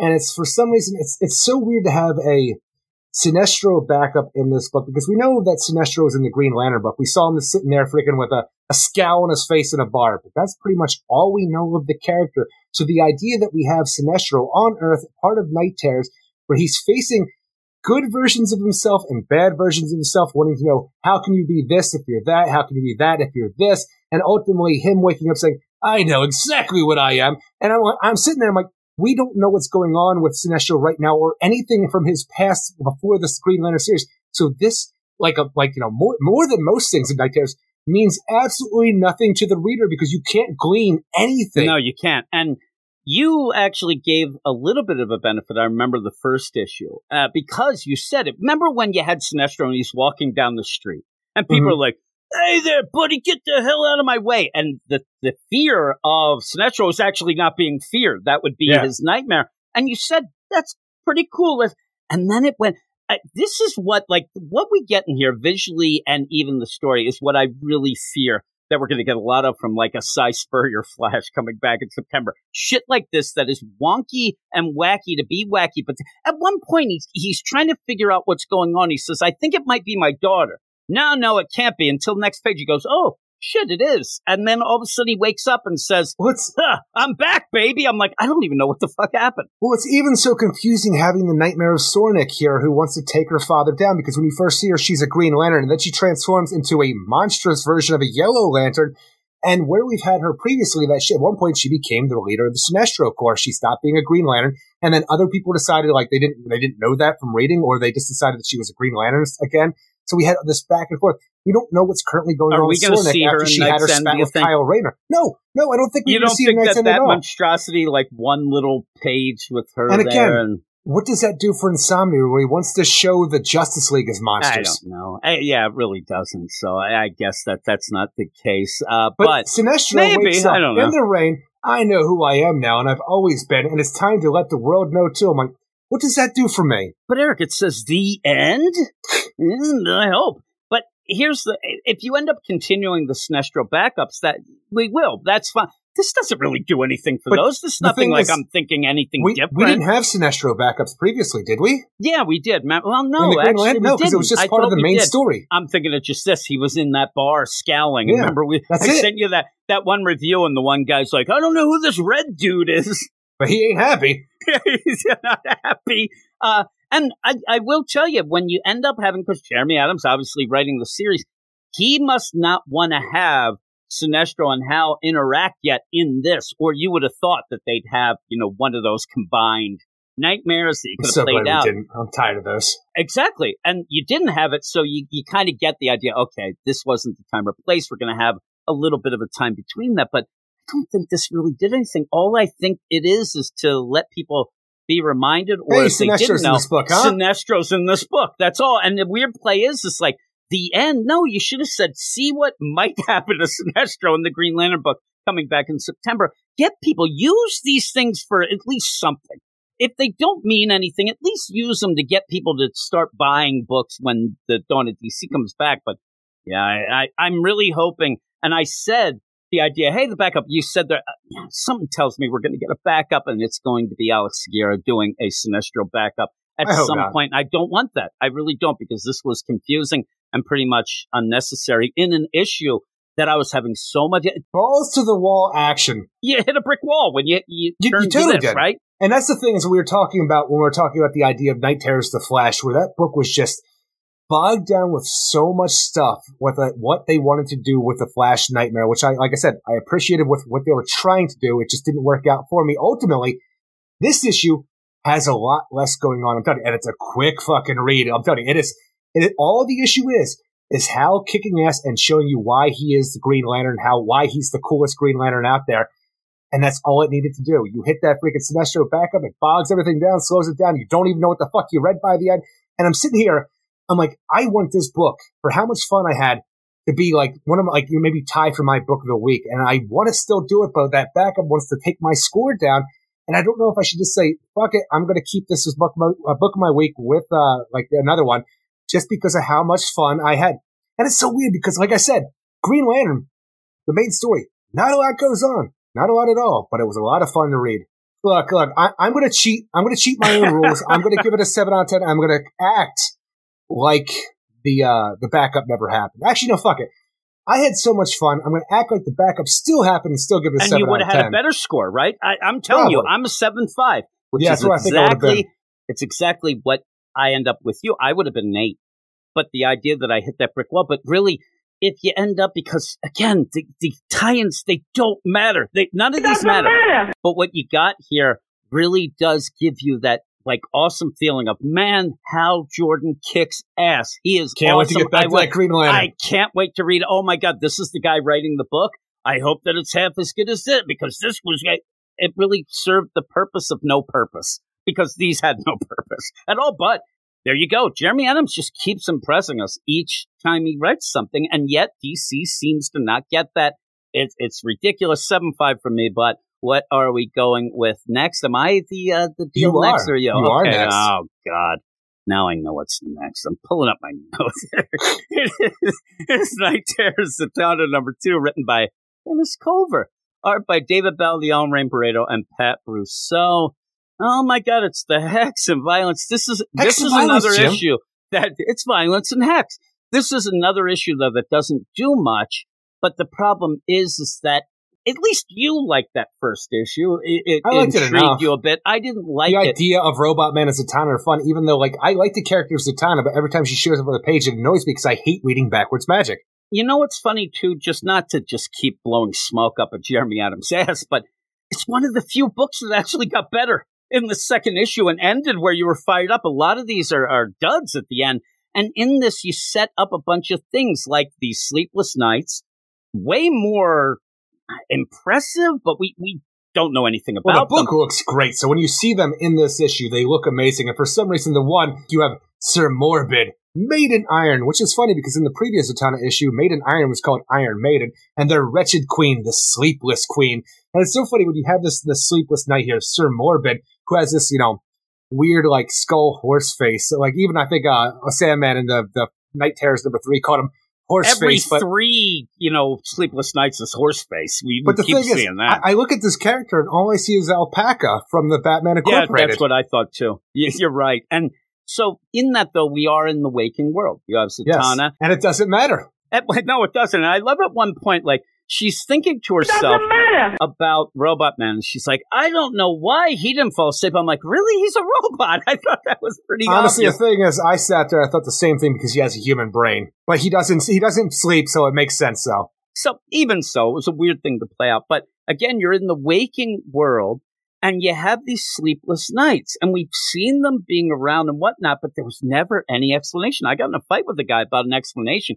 But in this book, you almost feel like this would have been the one to do it because you're even knighting people to turn them into more. So are they actually just heroes and villains that were knighted and changed? One point at the end of this issue with our Sleepless Knights, right? We saw in the last issue that the Sleepless Queen has a magic fucking sword that she can knight people and turn them into a Sleepless Knight themselves. Robot Man becomes the Rustbringer, this giant Robot Man monstrosity thing.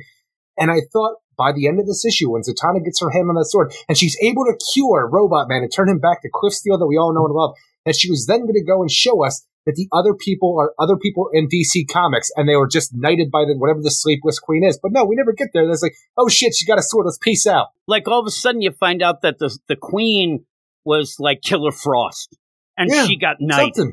Something like that. So that's what I thought. I thought that oh my God, that was actually Mr. Freeze. So that was, and we might eventually still get there in Night's End. There's a lot of things being thrown at the end of the Night's End. But in this, though, you set up, the whole play. The big play, Zatanna ended up trying to keep Wonder Woman and Detective Chimp from falling asleep. She could not do it, so they ended up going and putting them in that panic room. You ended up having this big maze, all that stuff. The labyrinth underneath the Justice League Dark headquarters in the basement of the Watchtower. And you do have a bit of a recap in this more than some others, but you did get, Cliff, Robot Man, he got knighted. He's Rust Buckets, I like to call him, right? Jackwagon. But you end up, when you're doing that, I thought that, okay, that's enough. Like, let's figure out how to get Cliff not being that, but also deal with these sleepless nights. When you throw in, Zatanna's dad, she should know better. She should know better. And you said this that's earlier. The worst part because she talks about she knows what's going on. They can manifest the nightmares of the waking world. She talks about in the last time when, you had everybody who was dead from the Doom Patrol, haunting Cliff. You had her father haunting her, and Cliff and her decided to change partners and take them out so they didn't feel bad about what they were doing. And then she's like, I don't have Cliff to do that anymore. And then there you have the nightmare Giovanni Zatanna there. He's like, you ain't good enough, Piccolo. And she starts getting to the fetal position. I'm like, you just told yourself what was going on. Why are you allowing yourself to be a freaking, taken over by this once again? Be Zatanna. Be better. And you have that play, too, as what's weird. And I guess, I don't know. The idea that they wanted this book to have Zatanna not fall asleep. You get Robot Man in there. But really, you play it out like the nightmares. There's no real reason. It was just get Wonder Woman and Detective Chimp. You are in a magical labyrinth that we've never seen before as a Justice League Dark panic room in the center where you can keep everybody safe and everything's magically you know where you are if you're a part of the team, but everybody else gets lost. You have this whole scenario that we've never seen before that's introduced that makes it dream-like. You have the sleepless nights that showed up in this last issue for the first time, I believe for the first time, and then they have the power to manifest nightmare creatures in the waking world. So you just have nightmare stuff going on in the waking world. So I'm like, what is the difference? Why did we need a fucking nightmare wave? There was no reason for that. What you have too, and here's the explanation, is Zatanna says, this isn't some evil ghost of my father, just the hateful sorcery of the Sleepless Queen. So pretty much you're telling me it's bullshit. You just told me nothing. Doesn't matter. You have the big labyrinth. Would it have made you laugh if suddenly Zatara ends up, he has magic cards, there's snow everywhere, Eric, and we end up getting that bullshit. I do not need to make him the first appearance of the Batman Who Laughs, who had magical Joker cards for some reason. Out of nowhere, we play that. But no, you're even playing the idea. It's definitely not a nightmare, but yet she's just saying it's sorcery, which should make her even more the idea that she doesn't want to get involved because it's not her even nightmare. The idea of the sorcery involved. Here you have a magician, essentially. I'm trying to think of the word, a sorceress, for what Zatanna is. She does the magics, is what I'm trying to say. And when you have when you have the Sleepless Queen finally catch up to her and confront her and use her sword to impale Zatanna to knight her a queen herself, and then it's like, oh, I fooled you because even though you thought you impaled me with my magic sword, I used magic that I thought was better than yours, which that nullified your magic and made me say I was okay because magic. That ends up being the thing that she remembers then, even through the nightmare version. You gotta believe in your magic, and I believed mine more than you believed yours. And says, hey, listen, and she's there, she's practicing. Her dad says, you're not as good as me, really, but it's also because you're not believing your magic. You're not believing it, so why would anybody else believe? She takes that into, oh my God, it was inside me all along. I believe more than, so it's that sword. What does she believe more than the Sleepless Queen and the sword and anything? I believe that I'm not knighted, the Dame of Death, more than she thinks I am knighted, the Dame of Death. And so the sword that just impaled me didn't impale me, and I'm able to take that sword from her and use this magic that is not backwards that I've never seen before to change Robot Man back into Cliff Steele. One more thing. Looking at the Sleepless Queen here, I think this is the one that you thought was the Wonder Woman in the Flash issue. It might be. It might be because it does look like her, but bitches all over the place too. Maybe it is. I don't know. But you end up where you're playing this, and I said at the beginning with the Night Terrors number 3, oh my God, we're going to defeat Insomnia with the Nightmare Stone. Like, how? How does that work? I love the idea that it's almost like they think that somebody stabbed you in the back with a knife and killed you, Eric, so I'm going to bring you to life by stabbing you in the front. Like, the idea that she just gets the sword, that she believes more that it's not going to hurt her, pulls it out, and then to cure Cliff, she just runs him through and says that ends up, I don't know how that works, but it does. Boom, I'm back, baby. And he's back. And he's like, looks like it's time to punch this horse-faced asshole right in the face. Boom, boom. And you're just like, what just happened? What and then the happened Sleepless Queen says, we can't deal with this shit. I'm peacing out. Yeah. And then they run him. Not one point does the Sleepless Queen yell, I'm going to mind freak you assholes. Like, you didn't even get that. I wanted more street magic. Well, I'm telling you, you needed some kind of magic. Even the idea where you brought to life a nightmare version of her father, again, not a zombie version of her father, just a nightmare version playing on her fears, that was even able to change the labyrinth around her where she didn't know where she was from where they started. So you have all of this reality manipulation magic going on that you didn't even fuck with because, oh shit, Zatanna's got a sword, we out. Yeah, you almost wish that she ended up like, yes, she was in the waking world, but she was getting drowsy. Oh my God, I gotta save them in the panic room. And then she just fell the fuck asleep so we can do it. Because that's all you do. You just end up doing it anyway, but in that weird way. But like you said at the end, it's like, we out. Uh-oh. Looks like old Rust Kicker's I'm just gonna call the Rust Bringer. Looks all nuts and bolts. We're screwed. Let's get out of here. And they just leave. They just run. And yeah. And to our master.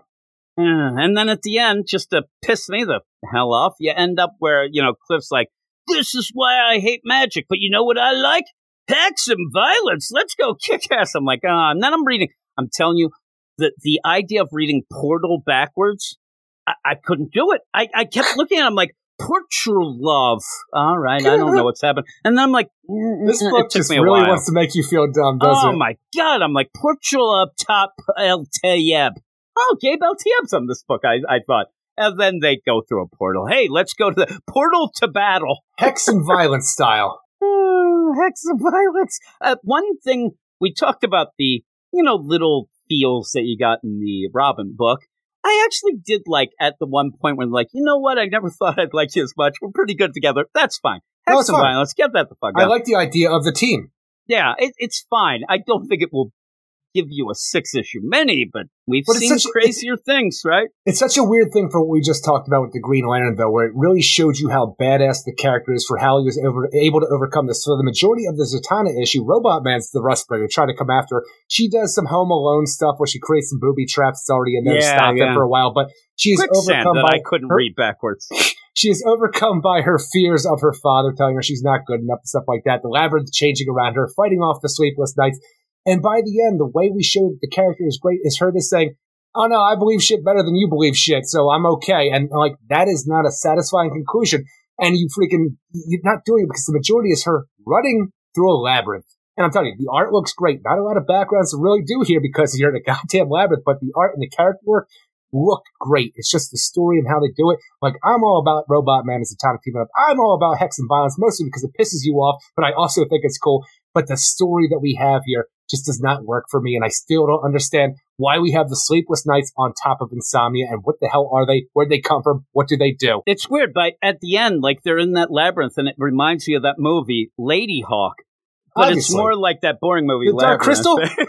Dark Crystal. But yeah, at the end, I didn't really love the first issue. This didn't, like, infuriate me. I just thought, well, this is one of those that really didn't do anything just except make me look dumb.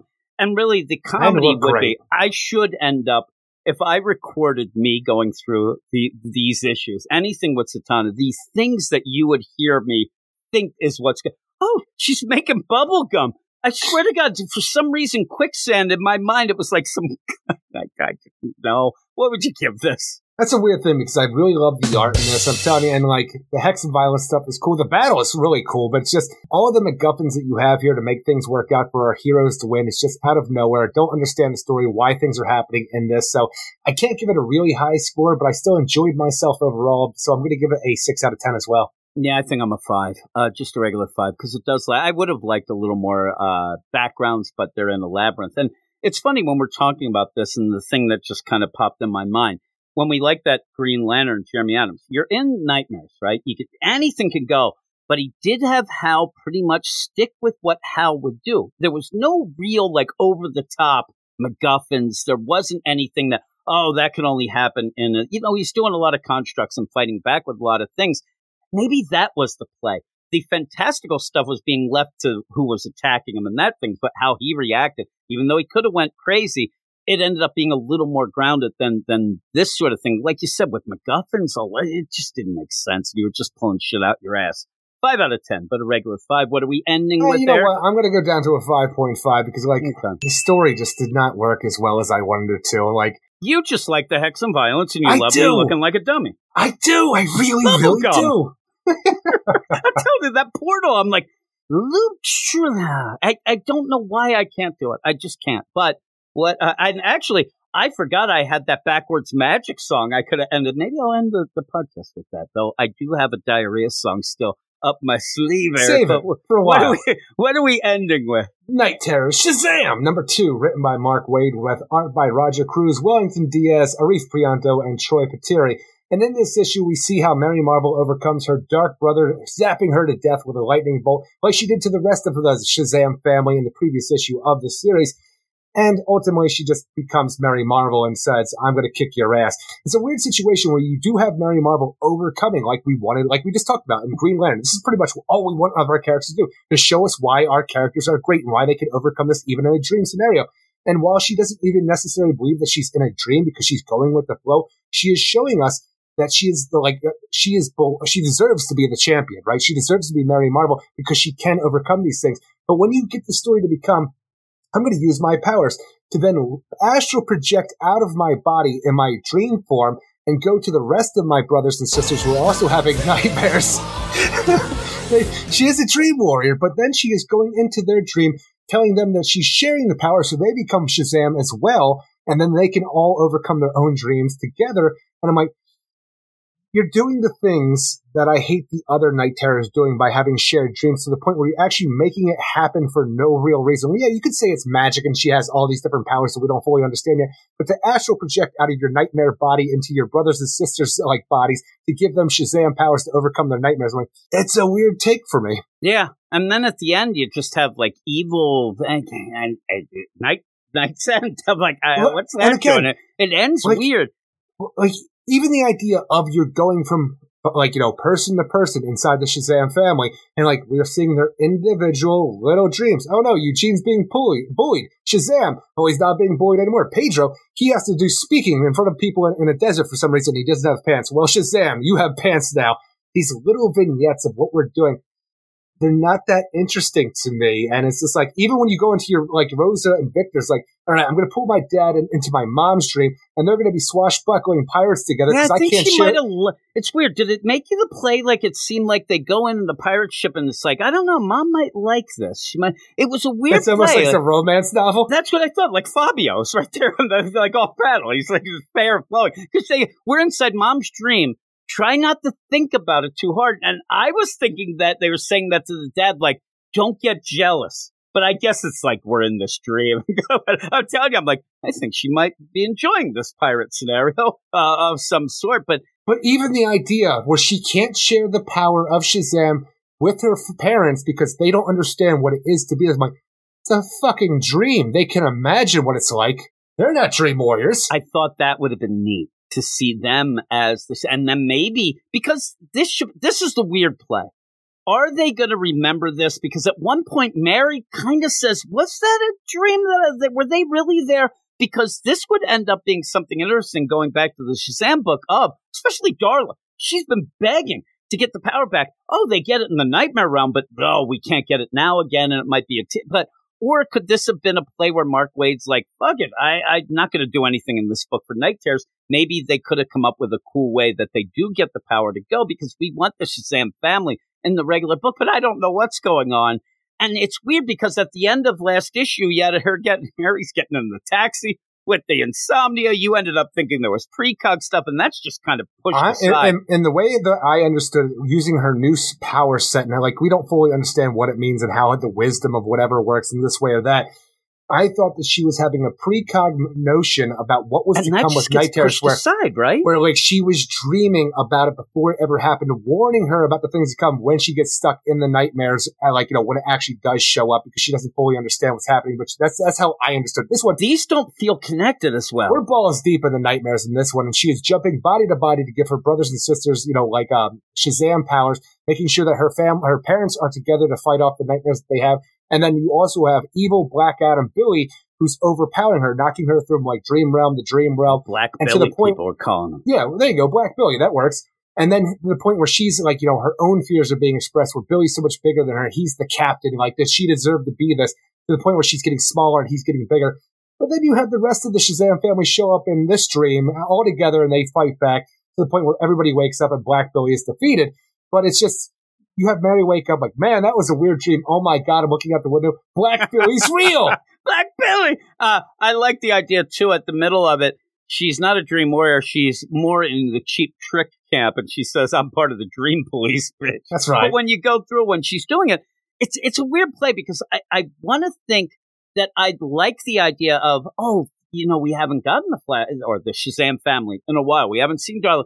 But when you have it, it just doesn't feel right. Even the idea, I'm gonna, you know, phase in Dream Warrior into each of the kids and give them these powers. But it's just so underwhelming the way that we do it, though. It is. And then Mark Waid, there's some good to be had. Again, why this doesn't work as much as, say, the Green Lantern, I don't really know. I'm not a writerist. But when you do it, and she even has that play, all right, Darla will be fine. It's nice. She ends up, I trust Darla. She's great. She has the power. I'll move on. And I thought that's something pretty cool. But it didn't feel like earned. I don't know why it didn't feel earned. It didn't feel real. It like a lot of these Dawn of DC books, we only had a few issues before Night Terrors took over, Shazam being one of them, where we don't fully understand the concept of what Mark Waid is trying to do with the Shazamly at this point, because it really just does seem like We have Billy Batson, who's the captain, and you have Mary, who is Mary Marvel, and that's it. They can't share the power with the rest of the former Shazam, and they're upset about it. Like, Freddy wants to go off and get his own power any way he can because he misses having the power himself.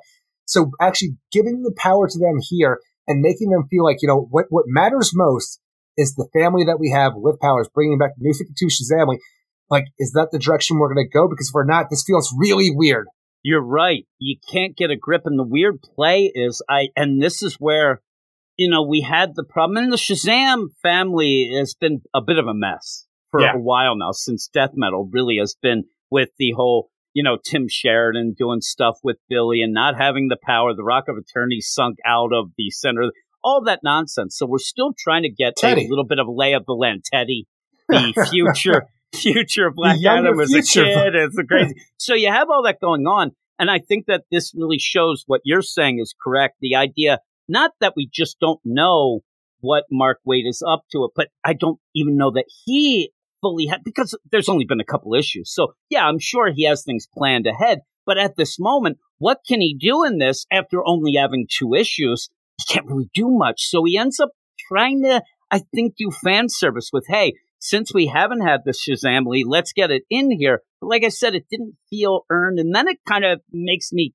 pissed that we're not going to get it when we go back, because it wouldn't feel right away to get it. It's such a weird idea for me, too, where you have a Shazam Night Terrors book. You're not focusing on Billy. You're focusing on Mary Marvel. For that one thing, like, I wanted to see, what makes Billy tick, how Captain Marvel can overcome his worst nightmare. Like, do you become Captain Marvel in your dream instead of situation, something along those lines. And if we're not going to do that and you're going to focus on Mary for whatever reason, like we do in this, show us fucking Mary Marvel. Show her what these powers mean to her in this new set that's different than what she previously had, and just don't focus on the family, because up to this point, you haven't. You pretty much said, we're phasing them out, what it feels like. So don't worry about them. We're dealing with this right now, and the primary focus is Billy. But if you want to do Mary, show us Mary. And you know what the weird play is? The idea that you do have Mary, a different pantheon, you have all the goddesses, demi-goddesses, things like that. But when you play it up here, like, you forgot, I have the wisdom of Minerva. You're like, all right, that's just the same. I wanted to see something a little different. Like, why? Maybe Minerva, she's a little better than Solomon. Maybe she's got them precog powers. Again, wouldn't that be neat? That'd be different. I want to see why they'd be different. And the players, it's like almost in here, it's like, well, I have the wisdom of Minerva. Well, I have the wisdom of Solomon. Then they're going to have to sit down and do little, IQ tests. It's just the same. And that's why I was hoping maybe we'd see a little bit different. Like you said. Turns out Minerva's playing checkers. 3D chess, bitch. Who knows? But I think the precog thing could have been kind of a neat little way to, and really introduce it here in this Nightmare version deal that would have been kind of cool. But by the end, I also think that when you end up having Eugene and Black Billy looking almost the exact same, it's just the lightning bolts that's different. I think that causes some problems as well. But by the end, the art's okay. It's pretty good. No, I enjoyed the art a lot in this whole thing. It's just the story is very, the story is just very underwhelming for me because of how Mary goes about doing things like astral project over here, and then all those other people are going to astral project into my dream, which might not even be my head anymore. Who knows? We're going to defeat Black Billy, and by the end, I'm going to wake up and Black Billy's real. That's a mess to me. You know, it's funny, too, because we've really been enjoying, for the most part, Mark Waid's stuff coming back to DC. And the Shazam family, and Shazam, that's one of your favorite characters. I love them. Teen Titans you love. And we were a little thrown off this week by Mark Waid's Teen Titans as well. It seemed like he's got this weird, the mojo disappeared this week a bit. He's got some ideas that he wants to put out there that I don't necessarily agree with, or I'm expecting more from something that he's just trying to have fun with. Exactly. And we have it on the Patreon Spotlight just as a bit of a commercial, but when we were talking about that, it felt weird in the second issue to have almost what felt like a one-shot in that Teen Titans book, so we were kind of taken aback by that, but you'd have to go listen. Patreon.com/WeirdScience to hear all that. An hour and a half long episode. But what would you give this? Thing is, this feels a lot like the Zatanna book to me, where I think the book looks great. You have some good moments, but the good moments that you have, I don't know if they mean anything, and if you are a Shazam fan or Captain Marvel fan, whatever you want to call it at this point, it just feels like, almost the basic bitch stuff. Like, and I say the idea because that's all we get with Green Lantern, but that was fun throughout, and it felt like it made sense for who the character was. This is just a weird mishmash of ideas thrown together in a nightmare scenario that never really feels like it comes together. And because of that, I'm going to give it a 5.5 out of 10. Yeah, I think I'm a 5.5 as well. And here's the weird play is when you end up, and you said you were hoping maybe you get a little more Billy. We've had more of a focus on Mary recently, so it would have been nice to see a little she had her own deep dive. miniseries. Yeah, deep dive with Billy. But you're setting up Mary, so it's something a little different there. You end up having, but yet you still try to go back to the basics, but then it has to be fun. It just didn't feel right. It didn't feel right overall. Maybe it'll play out better as we go back to the Shazam book, and we'll be like, oh my God, and maybe there will be some know. synergy, but with the idea of sharing the power in the dream, and maybe they can continue to have the power in some manifestation in the waking world because of what Mary did in their minds. I don't know. That would be pretty cool. That'd be pretty cool. And that, like we said, I think that's what Jeremy Adams was doing a bit with the Green Lantern. I'll even throw you in an example of something like that I think that like Jeremy Adams is doing with the Beatles, Eric. They were supposed to be recording a video for Lady Madonna, but they figured since we're already doing that, let's actually write and record, hey, Bulldog, you're doing things to that maybe we're getting that here. Maybe he's setting up things in the book. You just said it, little kid, but I feel you. You got me. I just wanted to throw some Beatles references in. They have a new song coming out soon, Eric. It's crazy. The fuck does that mean? They have a new song coming out. How do they have a new song? Because they're doing weird shit. I don't know. They're in the nightmare realm. They're getting zombie John Lennon out there. George stuff? goes. Now it's going to be some AI involved, but it'll be pretty cool. Pretty cool, Eric. But what is your book of the week? My book of the week is going to be a tie between Superman Annual 2023 number 1 and Night Terror's Green Lantern number 2. Exactly the same for me. And it's weird. I'm like 0.5 higher on each, but we're both there for our books of the week. I saw a lot of people really liking that Superman Annual. We did. It's just that we thought there might be a little too much at play here, and we're wondering, if things are going to play out. And you were deep diving into Parasite and how good it could be if you get a dark, gritty story. So again, that and the Teen Titans, really, it would be really sad. That and the Teen Titans, the world's finest Teen Titans, that is over on our Patreon Spotlight. Again, if you go and sign up at patreon.com/weirdscience, you'll get this regular episode of our podcast each week, early access, but you'll also get a ton of shows, including that weekly Spotlight. And no fuss, no muss. You can sign up right now. Listen to the Spotlight with a 7-day free trial. So check all that out. All of the links will be in the show notes, but... It's weird, Jim. Before you get on there, I just want to say the idea of the Superman Annual this week. It seemed like a lot of readers were divided this week about the idea of Perry White with his mayoral run. And, the idea is that when did Perry White plan on running for mayor and then went into a coma and is going to continue to run for mayor when he comes out of a coma?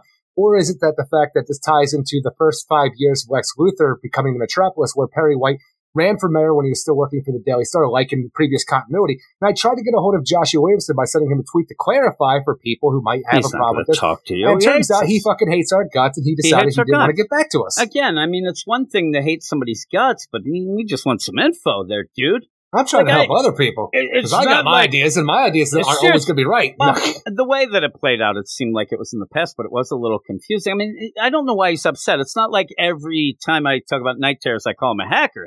I might have called him a hacker in a video this week, but hey, that's me being me. You keep being you, Joshua Williamson. I don't know why I burn all these bridges. I do. But I keep going.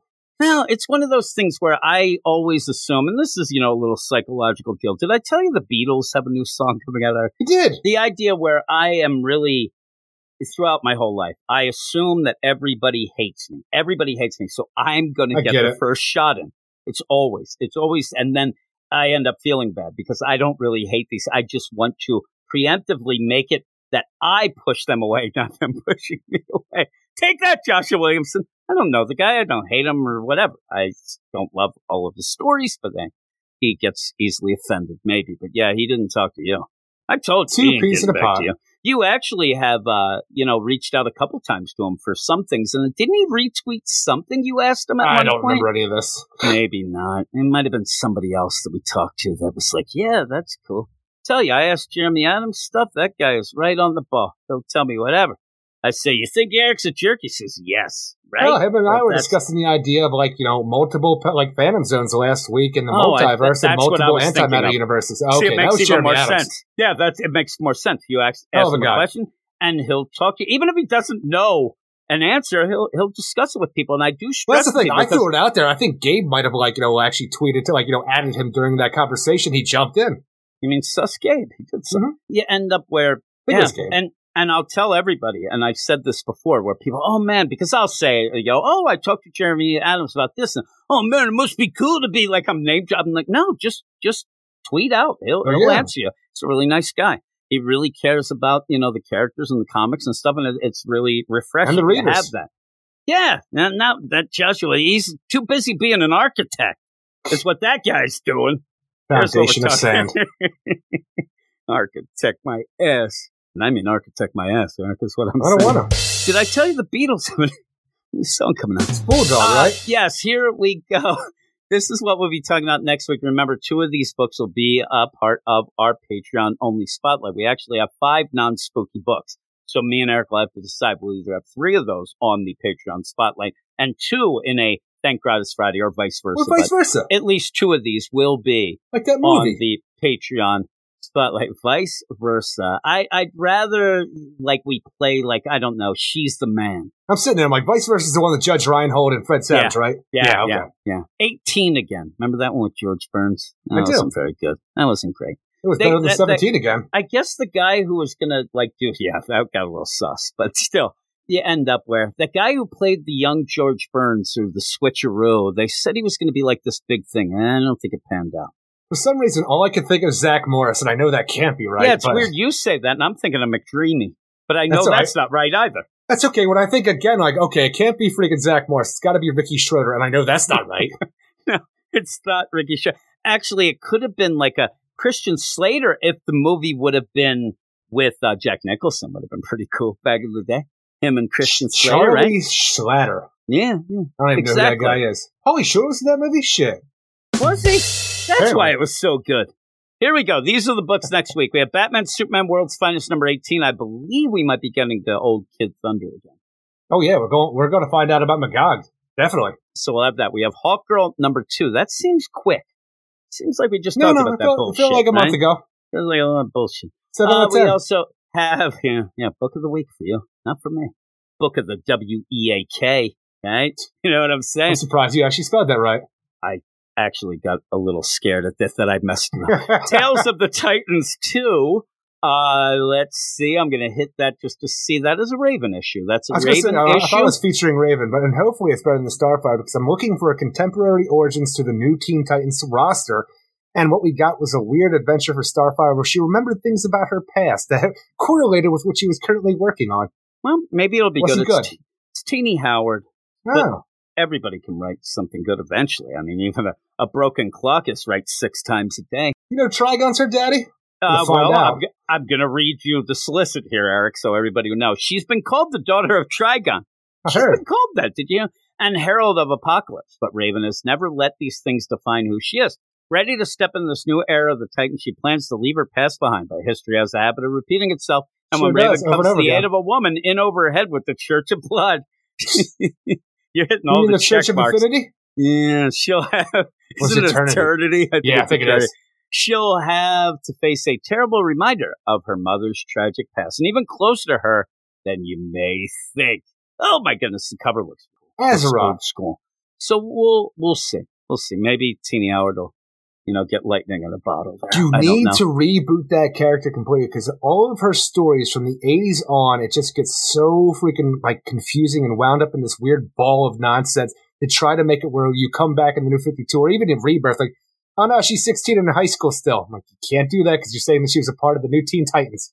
Well, and now I'm going to have to admit, Eric, we only have 4 books that are non-spooky. I actually was fooled, and I feel bad because Gabe was fooled, and I made fun of him earlier this week because we do have the Penguin, the book that we're waiting for that's going to be Paul Meredith, I'd like to call it, but it's the Tom King.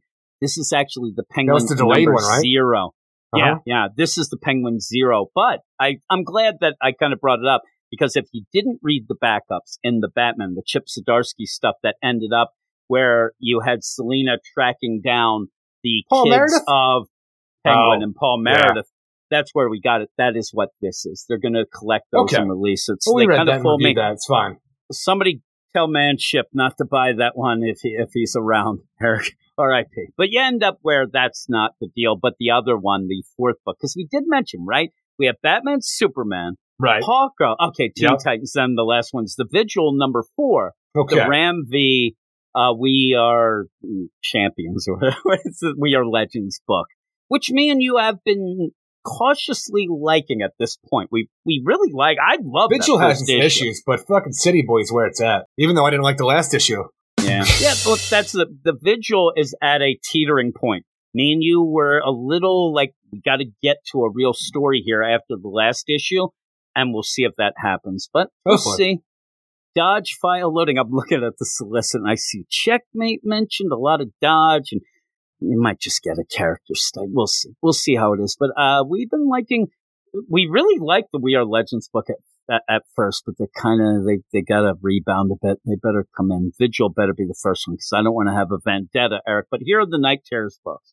Night Terrors Catwoman, number 2, another Teenie Howard book. So that's awesome. Coming in hot next week. And here's the weird one here. Night Terrors Nightwing number 2, Clunrad writing, all right? I can't remember anything that happened in that first issue. Honestly, you say that to me, I'm like, I usually can like pull something out of my ass. Oh, this is what happened. No, that's a complete blank spot for some reason.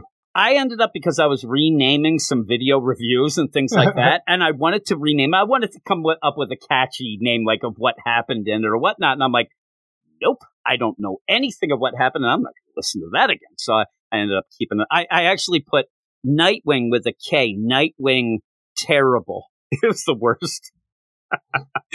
Where are the subscribers? Nightwing with a K, Terrible, right? Where are they, Eric? I'm going to check right now. Did that get me any new subscribers since? I am a jack. Eric, get this. Get this, though. Here's the thing. Not that might have done, but since we started recording the second deal, the second section, I actually have got 11 new subscribers. Maybe it is Nightwing with a K. It didn't say Nightwing with a K. It was just Nightwing spelled with a K. Terrible. When I wrote it, I'm like, that is the worst. That is so bad. It's so bad. Honestly, I'm telling you, I don't know what's worse, though. I honestly want you to spell out the title. Nightwing with a K. Terrible. I'll tell you, at first I had the K in parentheses. I'm like, why am I doing that? I don't know. Here's some... Titles are hard. Now so I just want to have, like, the thumbnails, you need something that's going to grab people. So the Batman Incorporated, I put Batman Inc. No More. I did. I saw that. It worked for me. Raven Red. Okay. Spirit World. What a mess. I'm telling what a mess. You say what a mess on there. Why didn't you use one of our fucking 10 million like ghost puns? Yeah, I could have done that, Eric. But I'm more of the ghost. That's more for what's her name, Marilyn Moonlight. Yeah, and again, if anybody wants to hear us go on about Marilyn Moonlight, that's on the Patreon. So then, Night Terrors number 3. Eric, get this. What a nightmare! See, it all works. It all works. How about this? In the last week's Adventures of John Kent Stewart. What an injustice! Everything's what a something. What an injustice! But I thought that was what a pig. What an injustice! Then the Night Terrors Batman. It doesn't matter. Oh, not great. You're doing it. Great. How about for the Night Terrors number 2, Yawn of DC? Honestly, I love that. We talked about that one. Here, I'm looking at Nightwing Terrors. Oh, actually, I ended up saying, oh, no, it is. It's Nightwing Terrible. Nightwing Terrible. And then, like the one for the last Batman and Superman World's Finest, I had no idea what to put, and I put on the thumbnail, flipping the switch. Oh, God. And the title just says, Never Trust Robots. We get done with this stuff, and like kind of we go our separate ways for a few days, kind of thing, refuel, regas up so we can get back together and give it all we got the next time. If you got some questions, maybe bounce some shit off me. I don't know why I thought some of these were, when you read them out loud, it's like Steve Orlando dialogue. It's all bullshit. Actually, I was given the suggestion today that a lot of people, and this is crazy, go to the Chat GPT and say, hey, give me a title for this, this, this, and this, and then it gives it to them. I tried that. Too much work. They were worse than mine. I'm looking at it, I'm like, what the hell? You didn't pay for the subscription. This is the free stuff. I think it's me describing what I'm supposed to be getting is really lame, and it doesn't really know what's happening, because I'll say, like, give me a title for a video review of the Night Terrors Nightwing book, and it'll come back with Night Terrors Nightwing. I'm like, thanks a lot. You did it. ChatGPT. About to take over. You mean you didn't want Night Terrors with a K terrible? That's not what you came up with? How could you not come up with that? That's a solid goal. But yeah. And again, if people want to add to the subscriber base, go over to, and you'll love all the nonsense that goes on with these titles. And I'm changing shit all the time, but it is the Weird Science Comics. Again, that'll be in the show notes as well. But back to the deal. Night Terror's punchline. We were disappointed in that first issue. We thought that it could do a lot more of a deep dive. And really, if you remember, we wanted to have Punchline get a pretty good set, character work because she desperately needs it. Instead, she was like evaluating Batgirl. Well, not even evaluating Batgirl because she takes over the clock tower and then zombie cyborg Batgirl haunts her. You know what the worst part is? Is right when you started saying that, I almost said, wait a minute, I remember what happened in Nightwing. Zombie robot. Oh, that was Punchline. Oh, no, the thing is, you say that. Was it that too? You had Barbara become a cyborg in that as well. That is true. I remember, and actually, we talked about it. The cliffhanger had the greatest. The Clunrads had Nightwing yell, I know this isn't a dream, but I'm going to do things that, it made no sense. So yeah, you did have that. At least we remembered that by then. Night Terror's Superman, number 2. We did have the ending, and I want to see more of if we get more of the Aquaman family, because that was totally cool. I didn't love the way it was written. I don't know, it was terrible, but hopefully we get freaking, the Atlanteans showing us why they don't, fall for the nightmare wave. And the weird play of it is the Superman book, but it seems like it's a wave? Maybe. That's what it is. Hang loose, dude. Mara used her freaking, aquakinesis to take back the wave? Oh, God. But all of it, I don't know. But didn't it feel like in the Superman book that the Superman nightmare stuff, that was finished? It felt complete, kind of. And then you end up with Aquaman. Because remember, they went hey, look at these landlubbers. Watch up on shore. It better be 80% Aquaman in the real world, 20% Superman dream. And the weird play is, now that I think of it too, he's look at these. They were on land. Yeah. And he's still throwing shade at them.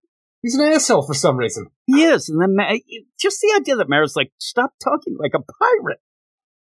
What was that? Well, we'll see. Night Terror's Wonder Woman number 2.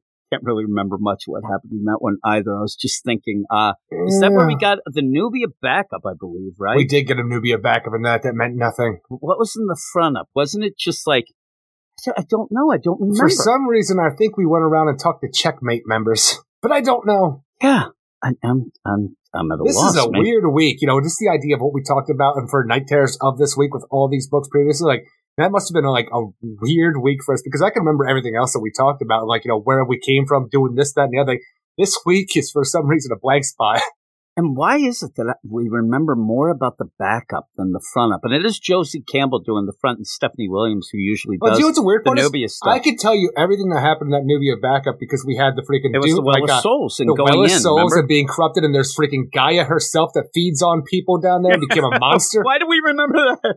Not the front up. I don't remember. And it went from the idea that Wonder Woman was in that panic room, Satana had saved her, but she still was Detective Chimp. Oh fuck yeah, Detective right? Chimp was with her. Yeah, yeah, throwing. Oh, and so was around. Constantine.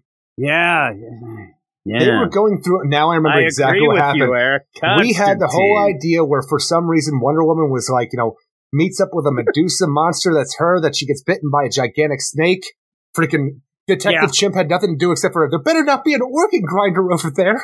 Why is it in our deal during the I think it wasn't the Spotlight or even the TGI? It was the TGIF. No, it was the Spotlight that we're bringing up Phobo, the kind of new, but we can't remember a month ago what happened. And this really shows you it's the tail of the tape. These things stink, Eric. They stink. I can't remember. I don't want to, but yeah, I remember that snake deal. It didn't make much sense, right? It just was going in a weird way for the ideas all right, we're going to focus Wonder Woman's dreams on the idea where you think you know what Greek gods are, but we have some terrible, terrible aspects that they don't normally talk about that we'll talk about here for no apparent reason. Yeah, now it felt like it was really real. All of a sudden, Josie Campbell's I'm now going to cancel Greek mythology. And we were what the fuck is this? It felt like Megan Fitzmartin when she was yelling everybody about with my knowledge of this. It's not going to lead into the book at all. It was a weird aside, right? That was weird. She has this block, so the hell with it, Eric. So does Stephanie Williams. Josie Campbell has this block? Didn't. Yeah. Oh, that's a shame. I like that. Juan Ferrer likes us. So yeah, all right.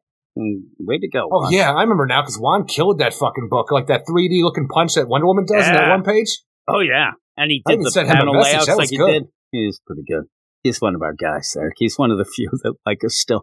But there you go. People don't like honesty. And honestly, we're pretty much pains in the asses. So there you go. But with all that, like we said, 2 of these books will be on the Patreon Spotlight. If you want to listen to that, and we have a lot of fun doing that. We end up doing a little extended deal. And really what happens, and like you said, we go and we recharge our batteries, and that's the first time that we really end up talking to each other. So it's like we're real excited. It's like, going back to camp for the summer, and you're like, there's my camp buddy. There's my camp buddy. Twice I've made you my camp buddy. Hey, her name's Eric. But you end up where we have a lot of fun with that. And then we'll also, again, I like having the TGIF. I don't love recording, all those days in a row, but I really do like doing the TGIF, though. It makes every now and again a little less now. Yeah. Once the Night Terrors is over, it's probably going to skedaddle a bit, but we'll see. We'll see how it is. But look, the thing is, we say that. We still have a bunch of Dawn of DC books, and they're coming out with new books all the time, so there's going to be a shit ton of books still that we're probably going to have to record. That is true. Whether it goes on TGIF or not, Friday's going to still be taken up. Yeah, that's the thing. But I do like that. I like having that. And I like the way that the badasses have actually made every week now. We've had all the spooky Night Terrors books on. They've been choosing everything. It's great. Not that they're great, but I like having them as a cohesive whole. So everybody, because I have people who have already told us, hey, I haven't really been buying or reading these, so I'm using you guys to see how they are. And I'm like, well, spoiler, they suck. And they're like, we have fun. I said to you, and we were talking about this, I think it was on the Spotlight as well, where I ended up tweeting out something, and people were kind of giving us some props, a little bit of props. It doesn't happen a lot. But the props were, man, I don't ever agree with you guys, but at least I have fun. I'm like, doesn't anybody agree with me? And then we were talking about that idea of me and you not really being on the same page in a lot of things. So who aren't they agreeing with, or just a whole? I don't know. But that's it. So thanks, everybody. I need to know where they stand with Hawkgirl, because you and I were really opposite on that. Well, right now, everybody let us know where everybody stands, because I thought it sucked and Eric gave it the book of the week. So I think that maybe still a 7. I think 7. I'm like 8 points lower than that. Look, book, it wasn't a Hawkgirl book. Just read some more Kendra Saunders and you like it more. Yeah, I really would actually like to get more Kendra Saunders in that book, and not Galaxy. There. You don't need the Galaxy, huh? I do. Galaxy. Well, you don't know much about Galaxy, but maybe you should read the Galaxy book. Maybe I should. Maybe we'll all, because I'm saying there is nobody agreeing with you, but maybe we'll all have to eat crow. You're there, and you'll be the winner, Eric. So I still think you might owe me well, we said, this is what sucks. I don't even remember what that bet was. That Ravager book is so fucking annoying, because I know that I won the pizza, but I can't say I did because it was an ambiguous ending. We have to wait longer. We have to wait longer to find out. An ambiguous pizza. Yeah. We ordered a chicken, like a buffalo chicken pizza from Domino's, two of them the other day. And they ended up... Not from Domino's, but... Well, they delivered it, and it didn't have any buffalo sauce on it or chicken. So you just got a pizza, is what you tell me, and paid extra for it. So what ended up happening is Rafe hasn't learned things in life. He calls them and just rips into them. I mean, he is... His mother's son. And then Tanya had to go pick it up. Tanya, who was going to eat any that, she wasn't touching it, because she said, there's no way they didn't spit. I heard what they were yelling. I'm like, you got to learn. You can't do that. You do that after they make it. You pick it up. But when Tanya went... Well, just don't do it. Tanya went and hey, I'll return these pizzas that you made wrong. And, no, keep them. You know how that plays out. But then Tanya gets the new ones. And as she was walking away, she says that the guy who gave her the pizzas walked away and said, asshole. And Tanya flipped out. And it's a good thing that they didn't press charge. She ended up one of the pizzas, because there was 2 of the ones that were... She actually threw one of the pizzas at the guy. Hit him in the back of the head. The hell is wrong with everybody? Me and you on the pop culture, we all the time there are people. Oh my God, that guy got arrested for throwing fried chicken at somebody. It comes from Florida, apparently. Maybe she was pissed because but it was Rafe's fault. So the guy shouldn't have said it. He's working, but still, maybe giggle. I wasn't there, so what the hell? And I hope it was Dirty Fergie. I did eat a couple of pizzas. Oh yeah, the thing is, I would have eaten it anyway because I don't give a shit. Good. It was very good too when they made it the right way, but. That is that. Thanks, everybody. We thought that this was going to be really quick, this section, but then we got involved in nonsense. But that happened. It doesn't matter. But hey, thanks, everybody, for listening. Check out all of the links in the show notes, all that stuff. But Eric, what do we say at the end of the show? Everybody have a great week. Keep it spooky. And we'll see you in 7. See you in 7.